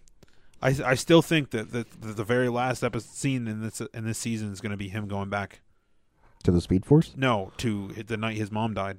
Oh yeah, you think yet so? Again. I feel like it, man. Like they've done it in season 1 and season 2. I don't know, man. I'm pretty sure he's learned his lesson. I do not think that's going to happen. But there's still one more speedster, unless he believes that he can go back in time, stop himself from creating Flashpoint to begin with. But I don't know, man. I don't think he'll do it. Because there's still one more Barry that hasn't showed up there. There's like fucking 3 or 4 berries. Like 100 berries, just like at any given point in time, there's just a fucking line of berries out the door, waiting for their turn. There's that the Barry that was there during season 1, who basically told him no. You know, he shook his finger at him. That Barry had not. And so we haven't seen that berry yet. No, because he had like a crazy scarlet fucking suit. Maybe that's this berry. Yeah, I don't know. Like.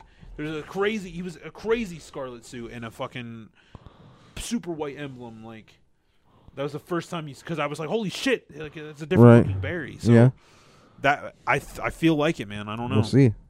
I totally lost my next scene. Yeah, good lord.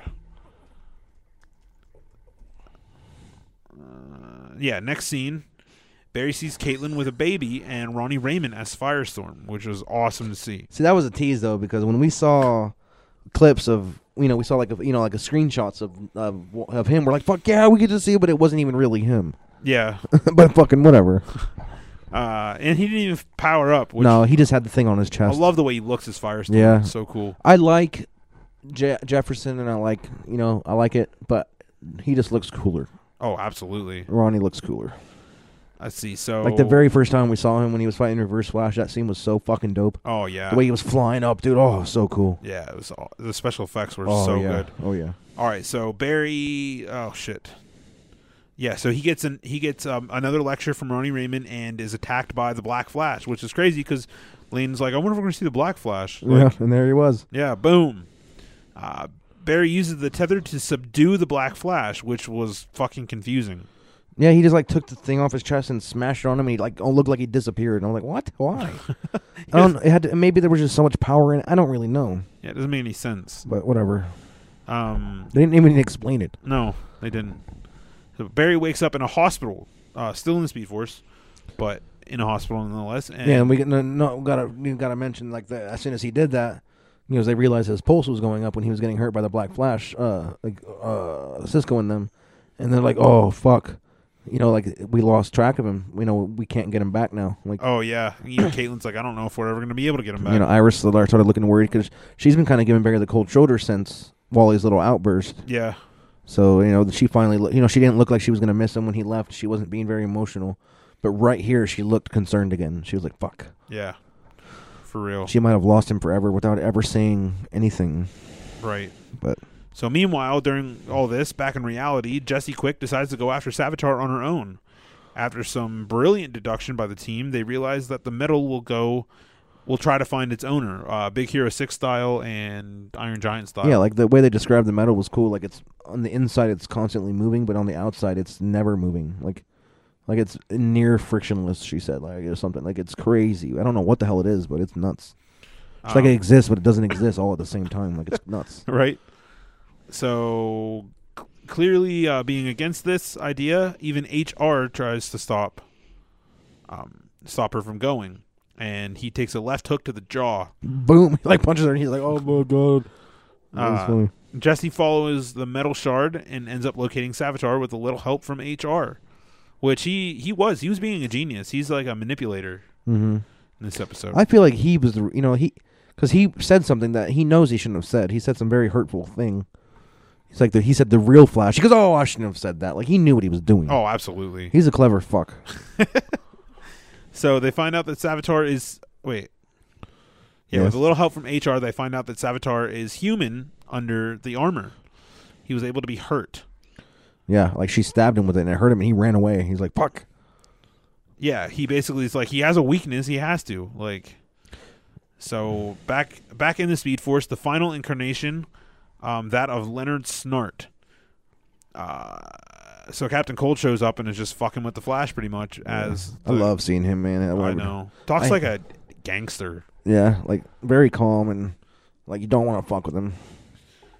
So this whole situation is seeming hopeless to save Wally, who is trapped in a time loop of his most painful memory.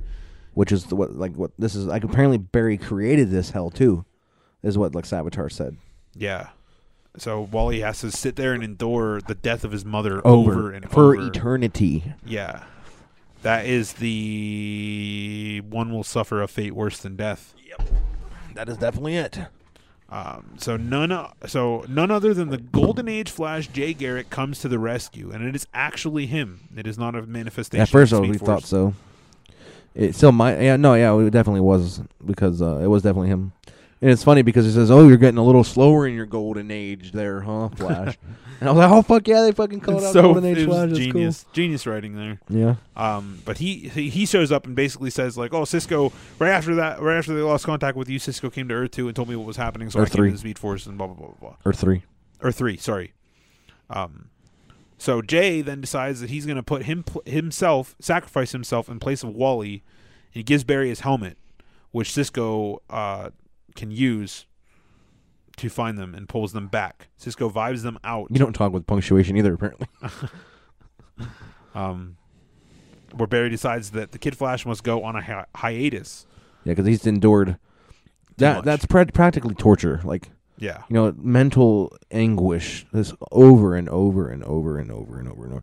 It'd be like if the worst thing you ever saw was like your child being raped and nothing you could do about it. Yeah. And just imagine seeing it again and again and again over and again. Over. Yeah, and again, forever. Now it's not quite the same thing, but it's the same in the crisis storylines.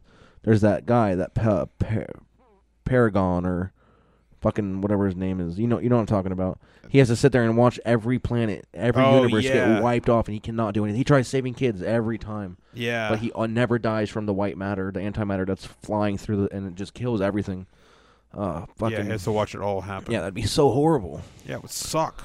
But so Jessie Quick decides she's going to go to Earth 3 to replace Jay Garrick because Earth 3 no longer has their Flash. Because yeah, I wonder what Jay Garrick's worst thing is. Oh no, we got a little bit of an "I love you" there from Wally and Jesse. Yep. And then Barry decides that him and Iris need some space. And this is all about the engagement. Yeah. He admits that maybe it was because he was trying to save her, not because he does love her, obviously. Right. But he's like, maybe, we need some space because, something we didn't write down that was very important we need to mention is apparently like what he learned from the Speed Force is that he has to be the one to do it. Mm-hmm. He has to become fast enough. So I can't wait to see. The next episode is the fucking the Music Master one. So yeah, I don't know. I'm predicting right now that it's going to have no plot progression. No, and maybe at the very end it'll be at the end of the credits or whatever. Fucking because the last couple episodes it hasn't done that end of the show stinger.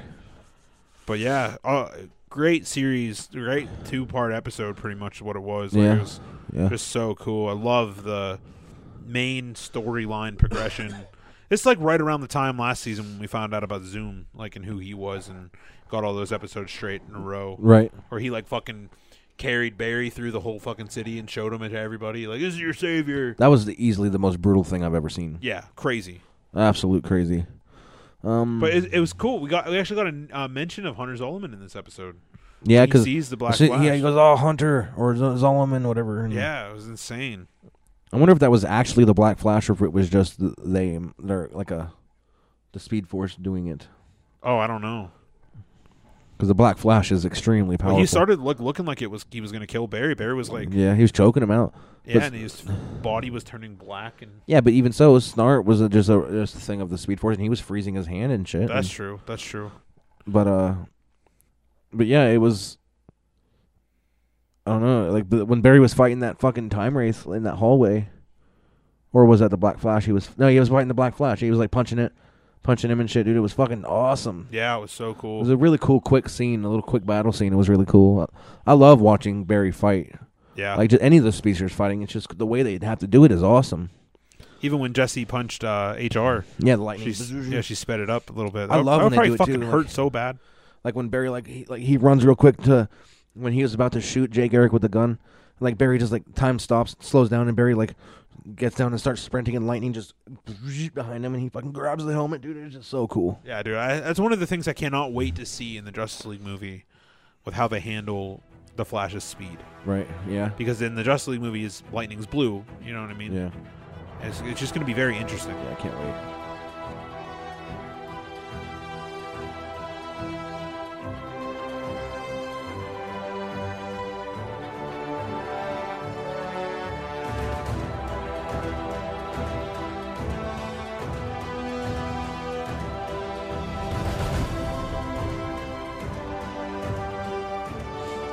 So yeah, that was Flash. We are now going to get into 2 episodes of Legends of Tomorrow. Now, the first episode, we didn't write down a lot. It wasn't, not a lot happened. They ended up getting stuck in the land of the lost. What caused it? What happened? Rip shut the ship down. Oh yeah, Rip. Yeah. Yeah, so Rip shut the ship down somehow. He knew like some fucking access code to get in, and she started to listen to him because it's still Rip Hunter. But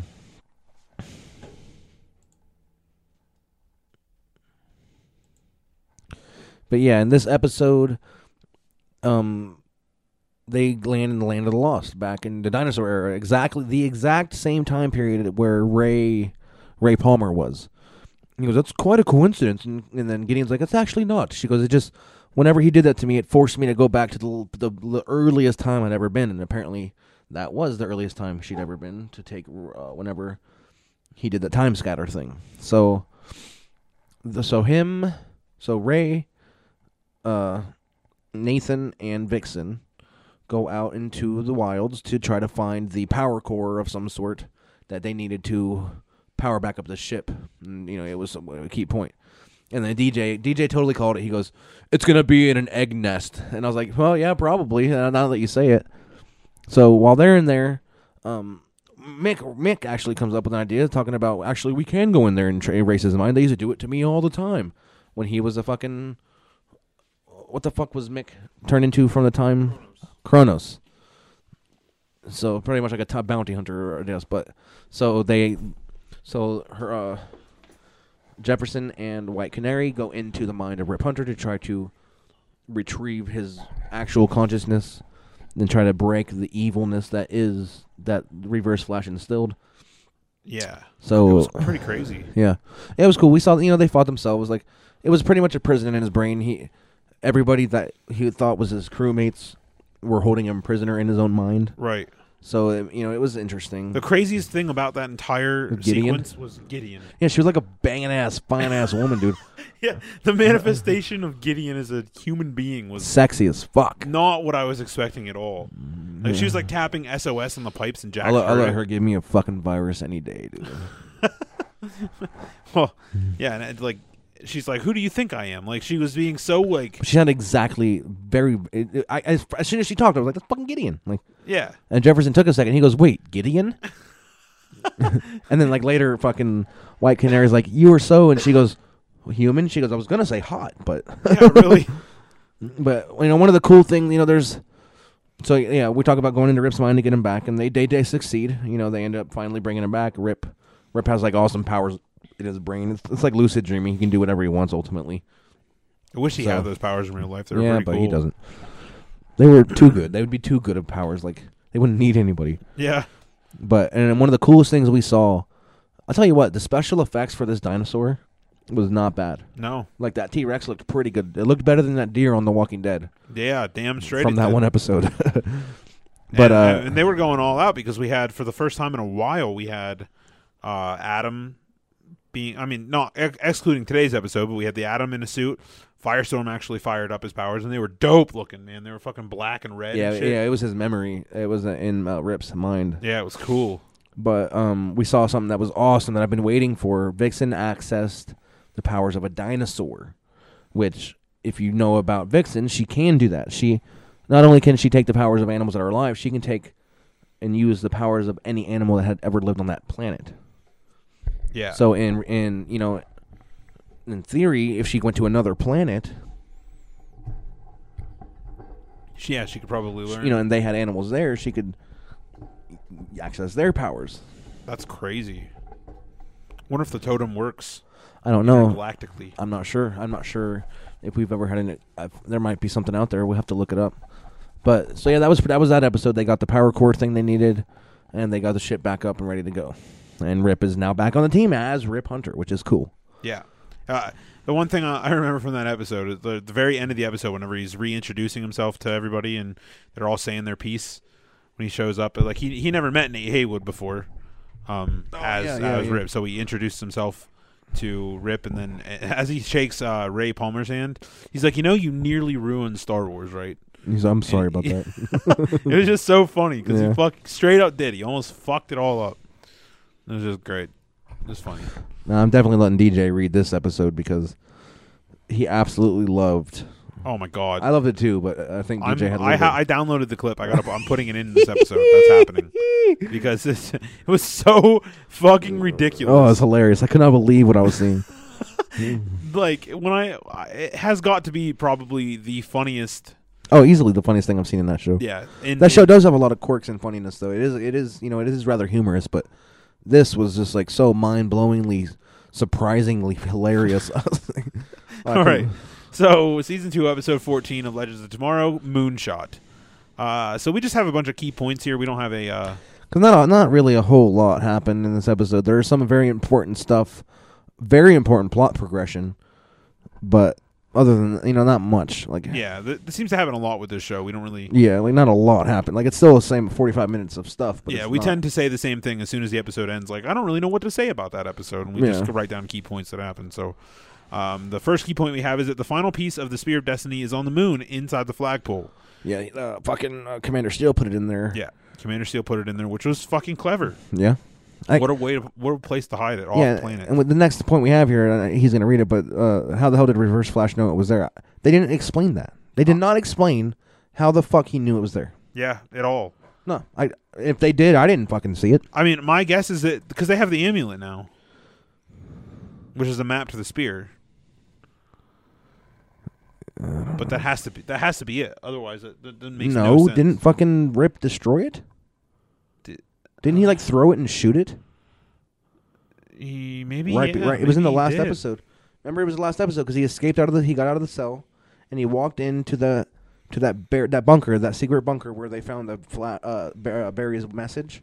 Mm-hmm. And he got a gun, and he came out, and they had him cornered, and he threw that fucking amulet piece back down the hallway, and then blasted it out of the air. Oh yeah, I guess you're right. I totally remember that now. Because when they even if he did retrieve it, he never went back to the Legion. Yeah, he never was turned back that into message. Rip right there. Yeah, that's fucking weird. I don't know, man. Yeah, I don't understand how. Regardless, he knew it was there somehow. Adam and Thawne have to work together to get off the moon. So Adam goes there, gets off he crash lands on the thing, and there's a thing that's happening with NASA where they're trying to. This is apparently the Apollo 13. Yeah, so trying to get contact from Apollo 13 before it goes live on the air. All this stuff, and they have to figure out, something that's cool about this show is that you see actual historical events. Yeah, it's interesting, and not so actual as far as Merlin and whatever. Right, but cool, still cool. So what's going on is that Jax is put on a mission to go and cut the feed, but after what the fuck am I trying to say? After the Apollo ship departs from its commander station, I guess. Well, because the two people that were the two astronauts on it were unconscious. Yeah. So it departs there, and Thawne is trying to get on the moon, but then Adam gets in there and ties him up. And as Jax cuts the feed, they have like 3 seconds or so or whatever before the thing goes on, and they tell Stein and Mick to create a distraction, resulting in a rather amazing rendition of the Banana Boat song. Oh God! It was so fucking weird. Yeah, tell me something I don't know. Jefferson, the entire world is about to listen to Raymond crash on the moon. Wait, here it goes on the moon. Guys, I'm gonna need more time. I need you to create a distraction.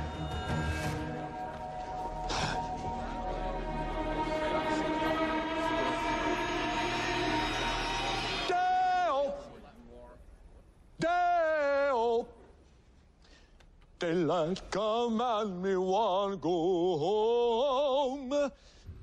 Day, me said day, me said day, me said day, me said day, me said day. Oh, everybody. Daylight come and me want go home.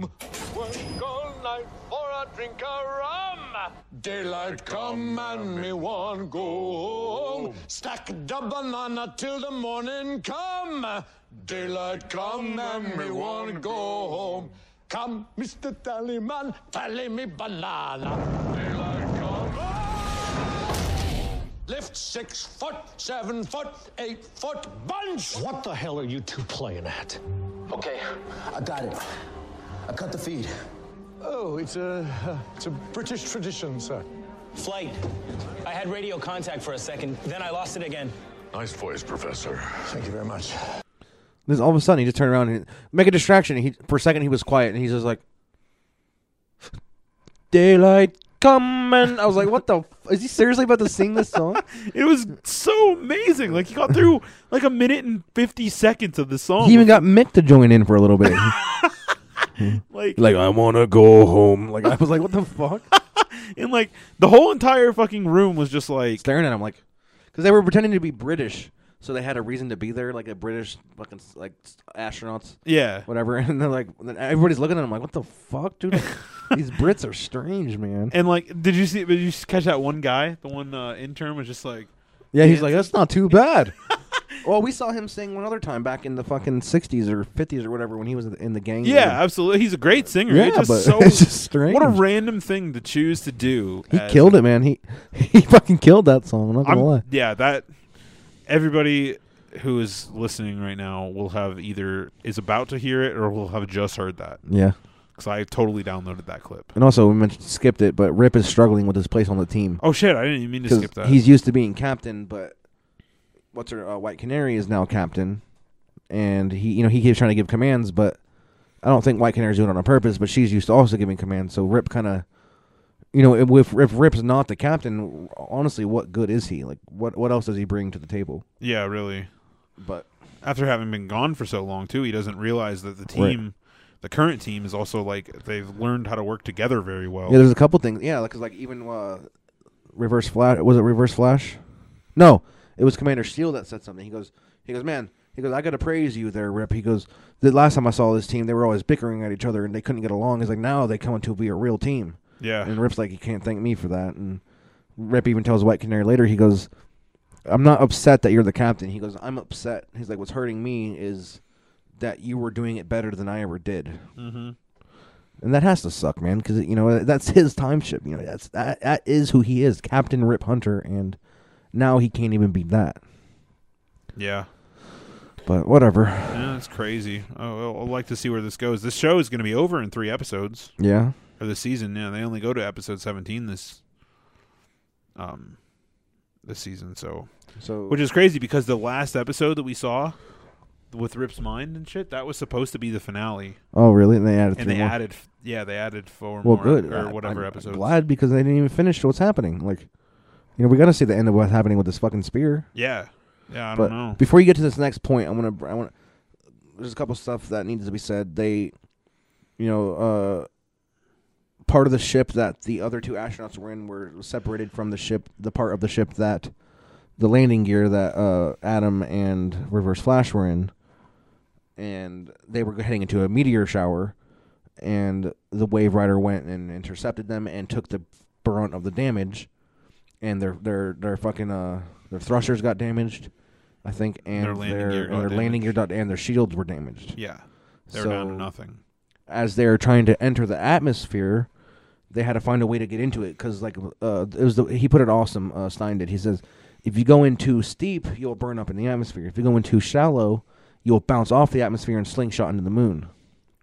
Yeah, and then start like orbiting around the sun. I think but even he didn't know. Even he didn't know how. Stein didn't know the exact degree to which to go into the atmosphere. Right, and they told him to try to figure it out. And he's like, I don't got a supercomputer. Like, yeah, and then at which point, Ray is like, we have one. Yeah, and he runs over. He's like, Gideon shut down. He goes, not Gideon. Yeah, he runs to Thawne, who answers the question before he even gets it out, and he's like 38 degrees. That's where you need to enter. And he's like, I mean, what else would they be running to him for? Like, yeah, yeah, exactly. He's a smart man. He knows. Like, and he's like, I studied. What did he say? He's like, I studied that in atmospherical. Fucking whatever in elementary school or whatever. He goes, I'm from the 22nd century. Like, yeah, so he knew the answer immediately. So they go do that, and there's a moment where they're like, do you trust Thawne? And she's like, well, I trust Ray, and if Ray trusts Thawne, then she made the call. Yeah, so she made the call, and it turned out to be good for them. But Commander Steel, yeah, they're having a hard time. Before you read that part, they're having a hard time getting that correct degree or something. There wasn't enough. I can't remember. I think I looked away or something, but whatever was happening needed to be fixed manually, of course. Yeah, it was like, they needed to like let some pressure in the cab. Yeah. Or what was it? What do they call it? The storage. The cargo bay. Cargo bay. Yeah, they needed to let some pressure out of the cargo bay or something like that, or let some in to get to the right thing. And the way to do it was to do manually by a switch, and you had to like shut the door in there and everything like that. So whoever was going to do it was ultimately going to get sucked out of the Wave Rider. Mm-hmm. And it came down to Commander Steel, the actual Commander Steel, to do it. And another character in a show we've watched recently that probably has nothing else to live for. Because he can't go back in time to his family. Because Rip took him out of the timeline and put him somewhere else away from his family. Yep. And he was going to go back, and Nate didn't say anything, but Vixen gave him the reality saying that, like, if you do this, Nate might never be born, or he might be completely, you know what I mean? Like, it could fuck up a lot of shit. Yeah. So he's like, God damn it. So I think he just decided, he goes, I have nothing to live for. Like, yeah, exactly. So he does it, and he gets sucked out immediately, burns up. Sucks, but, Nate doesn't take it very well. No. But the spear fragment is recovered. Yep. And they enter back into Earth in the 70s. And as soon as they land, fucking Reverse Flash phases right out of that fucking cage. Right? It's funny, though, because you said out loud, you'd think that would prevent that. And then as soon as you said that, Thawne's like, the funny thing about Rip's speedster things is that I invented it. Like, no, those the weapons. Anti-speedster weapons. Oh, yeah. That had nothing to do with the cage. Oh. Because he had that gun on him. He goes, the funny thing about those anti-speedster weapons is... Okay, that makes more sense. But still, like, you think that... I don't know. Maybe, I mean, I guess I can't think like that, because maybe Rip never would have foreseen having a speedster in prison. Maybe he didn't create that kind of glass, or whoever. That's true, Like, the original people that created the Wave Rider ain't going to be like, there might be speedsters. Yeah. You probably want to make that preventable, but whatever. So Thawne escapes without a fight because Black Flash. Yeah. His watch goes off, and then Adam knows. He goes, "Oh, so we know you're on the run." And he goes, "Oh, and look at that, right on time." Yeah. And you can just see the fear in him, like he's just absolutely horrified of him. Yeah. So he runs off to who the fuck knows where. Yeah. Without the piece of the spear, and so now they have 2 pieces. They have 2, and Legion has 1. Where's the 4th? Isn't there 4 pieces in this show? I think so, yeah. I don't know where I think that's the next step. They're trying to go get the 4th piece. I don't remember. I mean, that'll probably be what happens next, and they'll fight the Legion for it or something like that. They'll get there. So Nate Haywood then goes and meets his young father, who's like 16 or something like that. Probably younger in middle school, I'm guessing. Yeah, and he gives him some good advice. He won a trip to NASA. That is why. Yeah, which his father fixed. Commander Steele fixed. Yeah.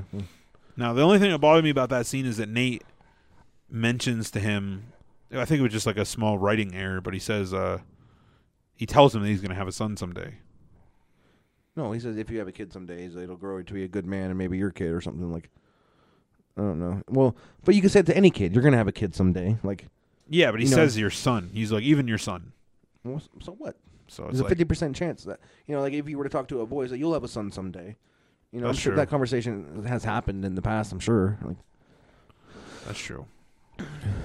But the last scene that we see in the entire episode is Vixen. Oh, yeah. Learning about her future, which she shouldn't be asking, but she asks Gideon for a look into what happens to her and her granddaughter and the fate of her village. And fucking Nate Haywood again. He should be the last person. I know. Fucking with his history, but he was gonna do it with his fucking grandfather, and now he's doing it fucking telling her about she wants you ask them, and then you fucking tell me if you won't choose family over fucking history, blah blah blah. Yeah. Well, god damn it, dude. It's frustrating in a time travel show like this. Yeah, so she sees like the destruction of her village, the adoption papers of Vixen, and then she actually saw Vixen, which was pretty cool. Yeah. And the look on her face was of absolute horror. So, like, what the fuck is she going to do? Like, god damn it. Yeah, I don't know, man. It's crazy. I can't wait to see how this season ends. Yeah. I'm so happy that they're not fighting against Vandal Savage anymore. Yeah, he got annoying. And so did fucking... I thought we were never going to see Damien Dark again until this... Then this season of this show started. We're like, oh, damn it. Well, Damien Dark is not nearly as annoying in this show than he was in Arrow. No, I hated him in Arrow. Yeah, he was a pain in the ass, forced user bitch. Yeah. So he doesn't have his... That's the beauty of it. He doesn't have his magical powers in this show. Yeah, but he's still a boss. Yeah, he's a boss, and that's why I like him. Without his magical powers, he's not like he doesn't wimp out and just use them. Like, he actually fights. I mean, if I had those powers, I'd use them too. I don't. Yeah, I mean, you can't blame him for wanting to use them, but it just got so annoying. Like, yeah. In Arrow, they would show up. It was very the same thing. Yeah, all they would the time. show up, and he would force choke him, and then he would leave. He would escape. Yeah, all the time. Yeah, it's like, god damn it! I'm tired of Damien Dark's bitch ass. It was just annoying, but.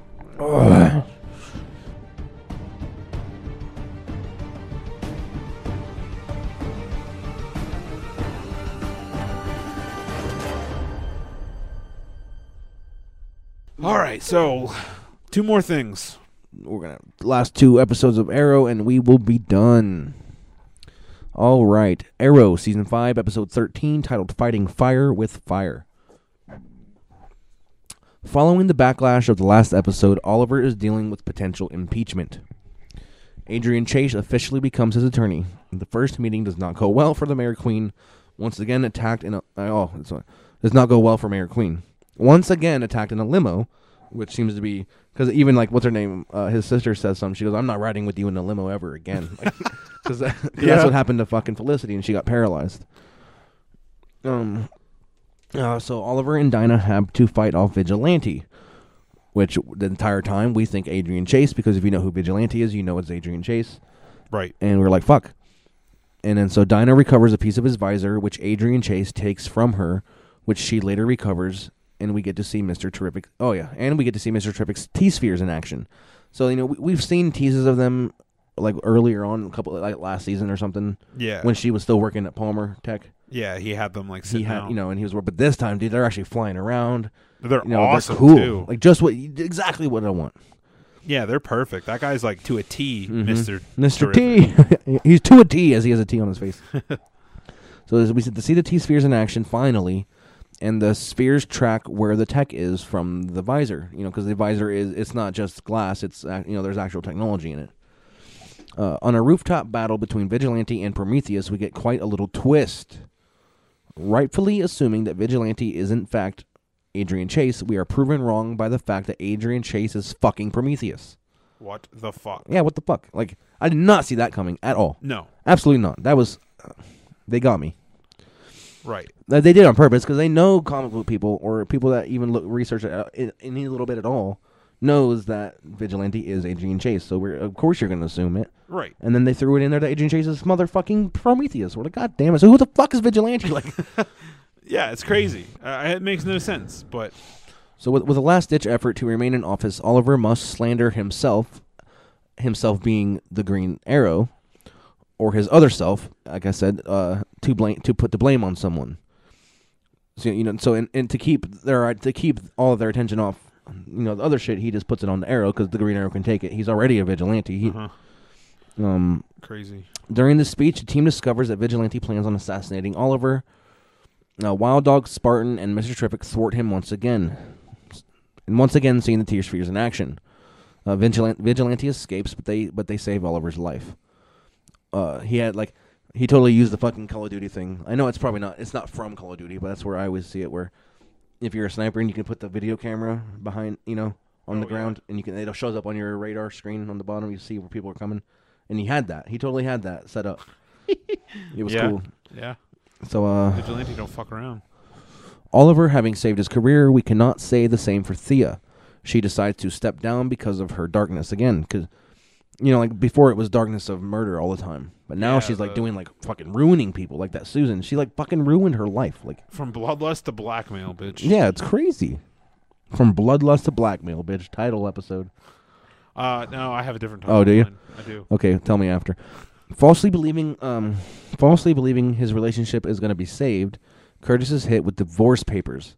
So, throughout this episode, Curtis I have dinner with my fucking ex-husband, I think things are going to be rehashed, and it's at a nice restaurant, and, it was very misleading, very shitty of him, because he knew that he was going to think that. Absolutely. He had to have. So it's a real dick move. And then he just puts papers on the table before they even order anything. He just puts the papers on the table, and he's and then just the look of disappointment in his eyes. It was enough to make you weep. I know. I like Curtis. I do too. I mean, he always says the wrong thing at the wrong time. He's a male equivalent of Felicity. Yeah, him and Felicity have the same type of awkwardness. Except he's not a bitch. Yeah, Felicity's a stupid hypocrite. And he's hit with the divorce, and Felicity decides to join Helix despite the wise words of John Diggle, saying that they're making her do things that she's doing pretty fucked up things. Like what she did to Susan was horrible. You know what I mean? The shit she's the shit. Oh yeah, she did that with Thea, didn't she? Thea couldn't have done it without her. Right. Susan, having gotten her job back, is in high spirits, only to be cornered by Adrian. So at least Felicity reversed it. At least she sent anonymously that it was all set up. Blah blah blah. So Susan gets her job back. But she is cornered by Adrian Chase out by her car, who seems to be awfully hostile. What are his aims? Who the ever-living shit is Vigilante? Yeah. Crazy. What a reveal. For weeks and weeks and weeks. Yeah. We've completely didn't expect it. Who the fuck Prometheus is. It's just insane because DHA's has done his homework. Yeah, he's good, man. He's so good. We'll get more on that in this next. You see a lot about how good Chase really is in this episode, man. Oh, absolutely. Oh my god, Prometheus is a force to be reckoned with. Oh, and and even more so, I read a little bit about Prometheus on the internet. He stopped fucking Green Lantern, Batman, Martian Manhunter, and a couple other Justice Leaguers, Flash, all at the same time. But then he's finally stopped by Superman. Right. Obviously, because he couldn't stop him. Catwoman.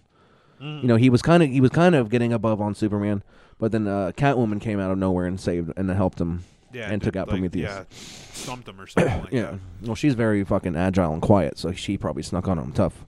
All right, so Arrow season 5, episode 14, Checkmate. So Oliver's somewhere in the mountains. That's what you say when you're done eating at an Australian restaurant. What the fuck, dude? That's pretty funny. All right. So Oliver is somewhere in the mountains and comes to a door that says demon on it or something like that.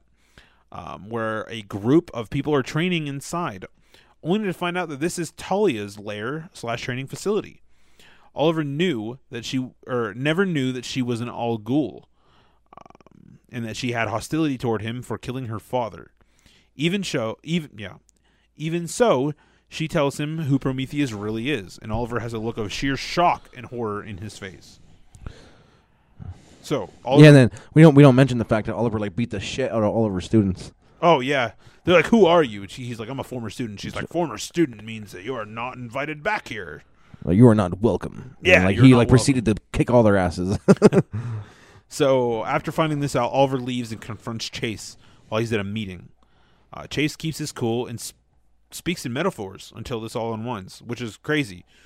Like, the first thing he says, he's like, we need to talk now. He's like, well, I'm kind of in a meeting. And he's like, you found out what I've been up to, huh? He's like, uh-huh.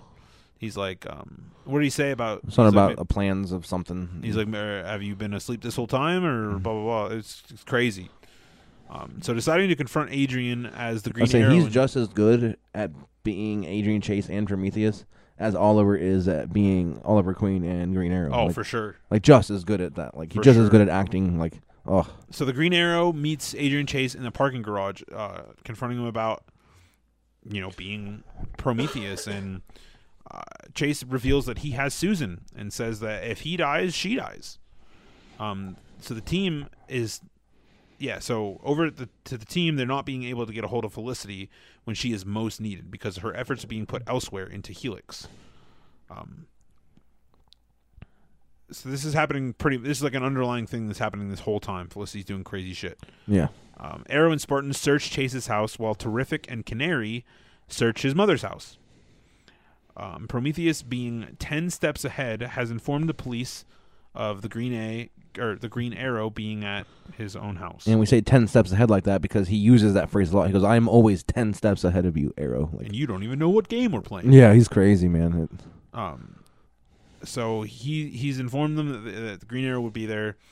This forces Oliver, as the mayor, to give the Green Arrow 24 hours to turn himself in, or he will give the order to shoot on sight to the SCPD. Yeah, and then to the SCPD, like, you think they'd fucking learn, but they're not going to be able to take him. Oh, they're absolutely not gonna. Like, he gets away every single time.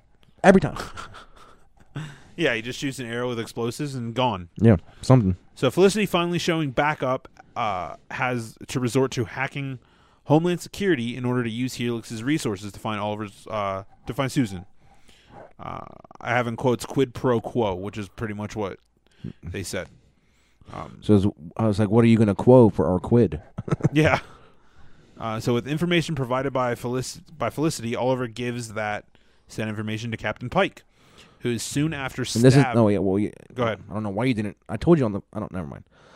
The information being that linking Adrian Chase, that he is actually Simon Morrison. That is in here. I know, but way down there. This information that he gave to Pike is about Chase not being really Adrian Chase, which is enough to put him away. That's very important. Right. So let's see. So Captain Pike, he is soon stabbed outside the precinct by a homeless person. Like right after Oliver gives him that information. Like, he leaves for the day and then is stabbed by this guy. Right, but right before that, he's on the phone and he tells somebody to look up Simon Morrison. So he gets that information out there. But so over to the hospital. He did get that out at least. So that's something. So Oliver shows up to the hospital where Captain Pike is, and why did I have that in there? Because that's supposed to be there. Okay, yeah. So he confronts Chase, who has the balls to be in the room with Pike himself.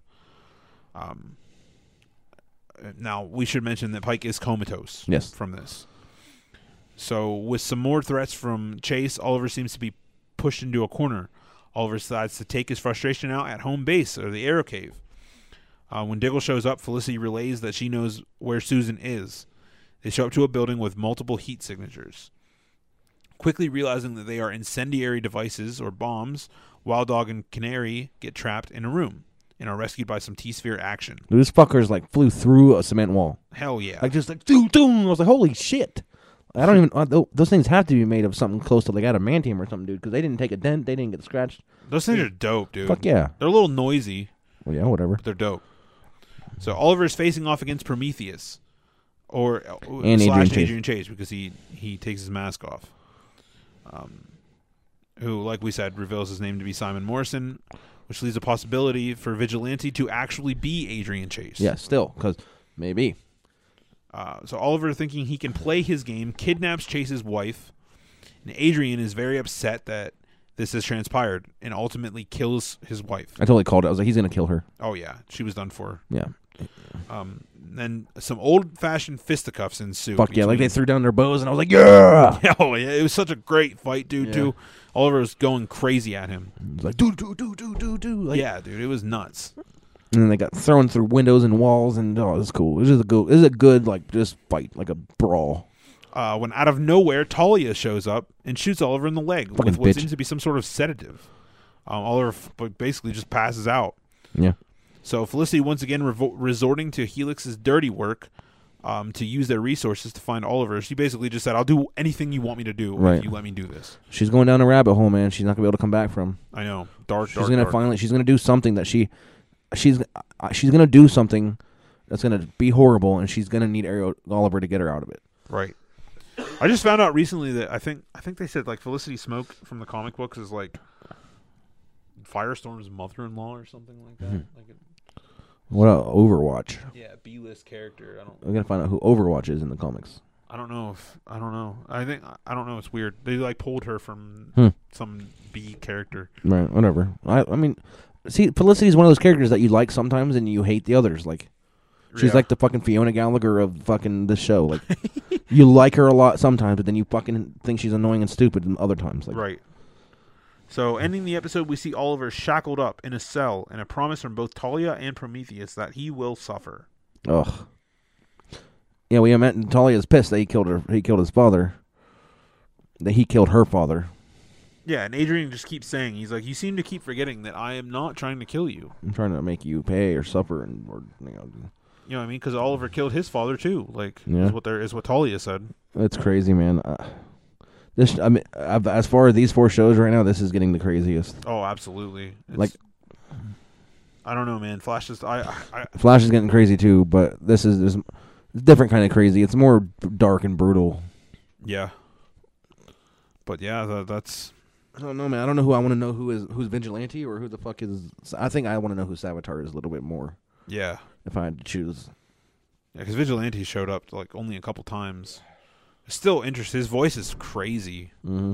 So raspy, and it reminds me of Imperfect Cell. Prometheus? No. Savitar. No, Chase. Chase. Or Vigilante. Yeah. Okay, yeah. That's what he sounds like to me. Sounds Interesting. Like Imperfect Cell. Interesting. But yeah, that's it for Arrowverse stuff. Yeah. That's it for actually this episode. Join us next week. We're going to be talking about fucking the Power Rangers movie, which I am very excited to see. I'm so excited to see. I cannot wait to watch this movie. I'm also very worried. I'm trying to be optimistic. I'm as optimistic as I normally am. Yeah. But I just something in the back of my head is just telling me be worried. But Yeah. I can't it just looks so fucking good. It does. And I don't know. I hope it's not one of them things that was I hope we see their weapons. Yeah, dude, I loved when they did that. I love the used their Blue power Rangers crystals. weapons. I want to see that shit too. Yeah. They all was they all get up like in a pyramid and they fucking Oh yeah, when they fucking put their weapons in Yeah. they connect them all. Yeah. That shit was crazy. Yeah. So I don't know. Do you have any like crazy predictions you want to About Power Rangers? Yeah. I don't know enough. I don't know. Like, I think we talked a little bit last week about some predictions. Like you said that maybe it wasn't on the show, but I mean, like a post credit scene or I something. feel like we'll see a Green Ranger post credit scene type thing. I'm hoping that we see a little bit of Lord Zed. That fucking blade of his. We'll Yeah. hear that. We'll hear that or something like I don't know. That would give me the goosebumps, dude. Like if the movie like ended, and then like at the end of it, you just saw like a silhouette, and you heard the fucking music from that fucking that dagger. Oh my god, I'll cream my panties. Absolutely creaming my panties. So if that happens. we just found out like within this last week that Jason David Frank and I don't even remember her name, but the bitch who plays Kimberly are going to be cameoing in this movie. Yeah, I wonder what they're gonna. They're just gonna be like random passerbys. Like I hope like it's a Zord. decent- Like they're according. Oh well, he was the Green Ranger, so his what? Like her Zord's gonna fly over. She's gonna be like, shit. What is that? Like that'd Yeah. be funny as shit. It'll be crazy, man. I Yeah. can't wait to see what this movie is going to bring. This movie to the table. PG-13. Yeah, I think so. It's I definitely. would love to not see an R. awesome rated R Power Rangers movie. That just brutal fucking killing. Now puppies. I heard that we are getting that as a Netflix original series. A rated R. Yes. Well, we saw that. That's what it's based off of. The same guy who made that is actually getting a budget, and is and That would be Netflix dope. approved. That's what it's got the green light from what I hear. Interesting. We'll see. See, it'll be cool, but I honestly feel like it'll flop. Yeah. It'll be cool. A lot of people will want to watch it, but I don't know.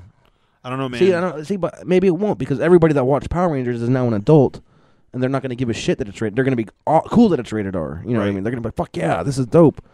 It's going to be cool. I don't know, man. So I haven't seen... Netflix can do no wrong. Like, all of their original stuff is always fantastic.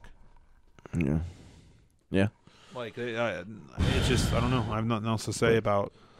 I'm not worried about things that Netflix puts out. But no. But as far as this episode goes, I'm out of things to say. I have too. No words. We will see you next week about hopefully some very good news about the Power Rangers movie. Yes. You guys have a good one. What I was going to say real quick, it's going to be a little bit different.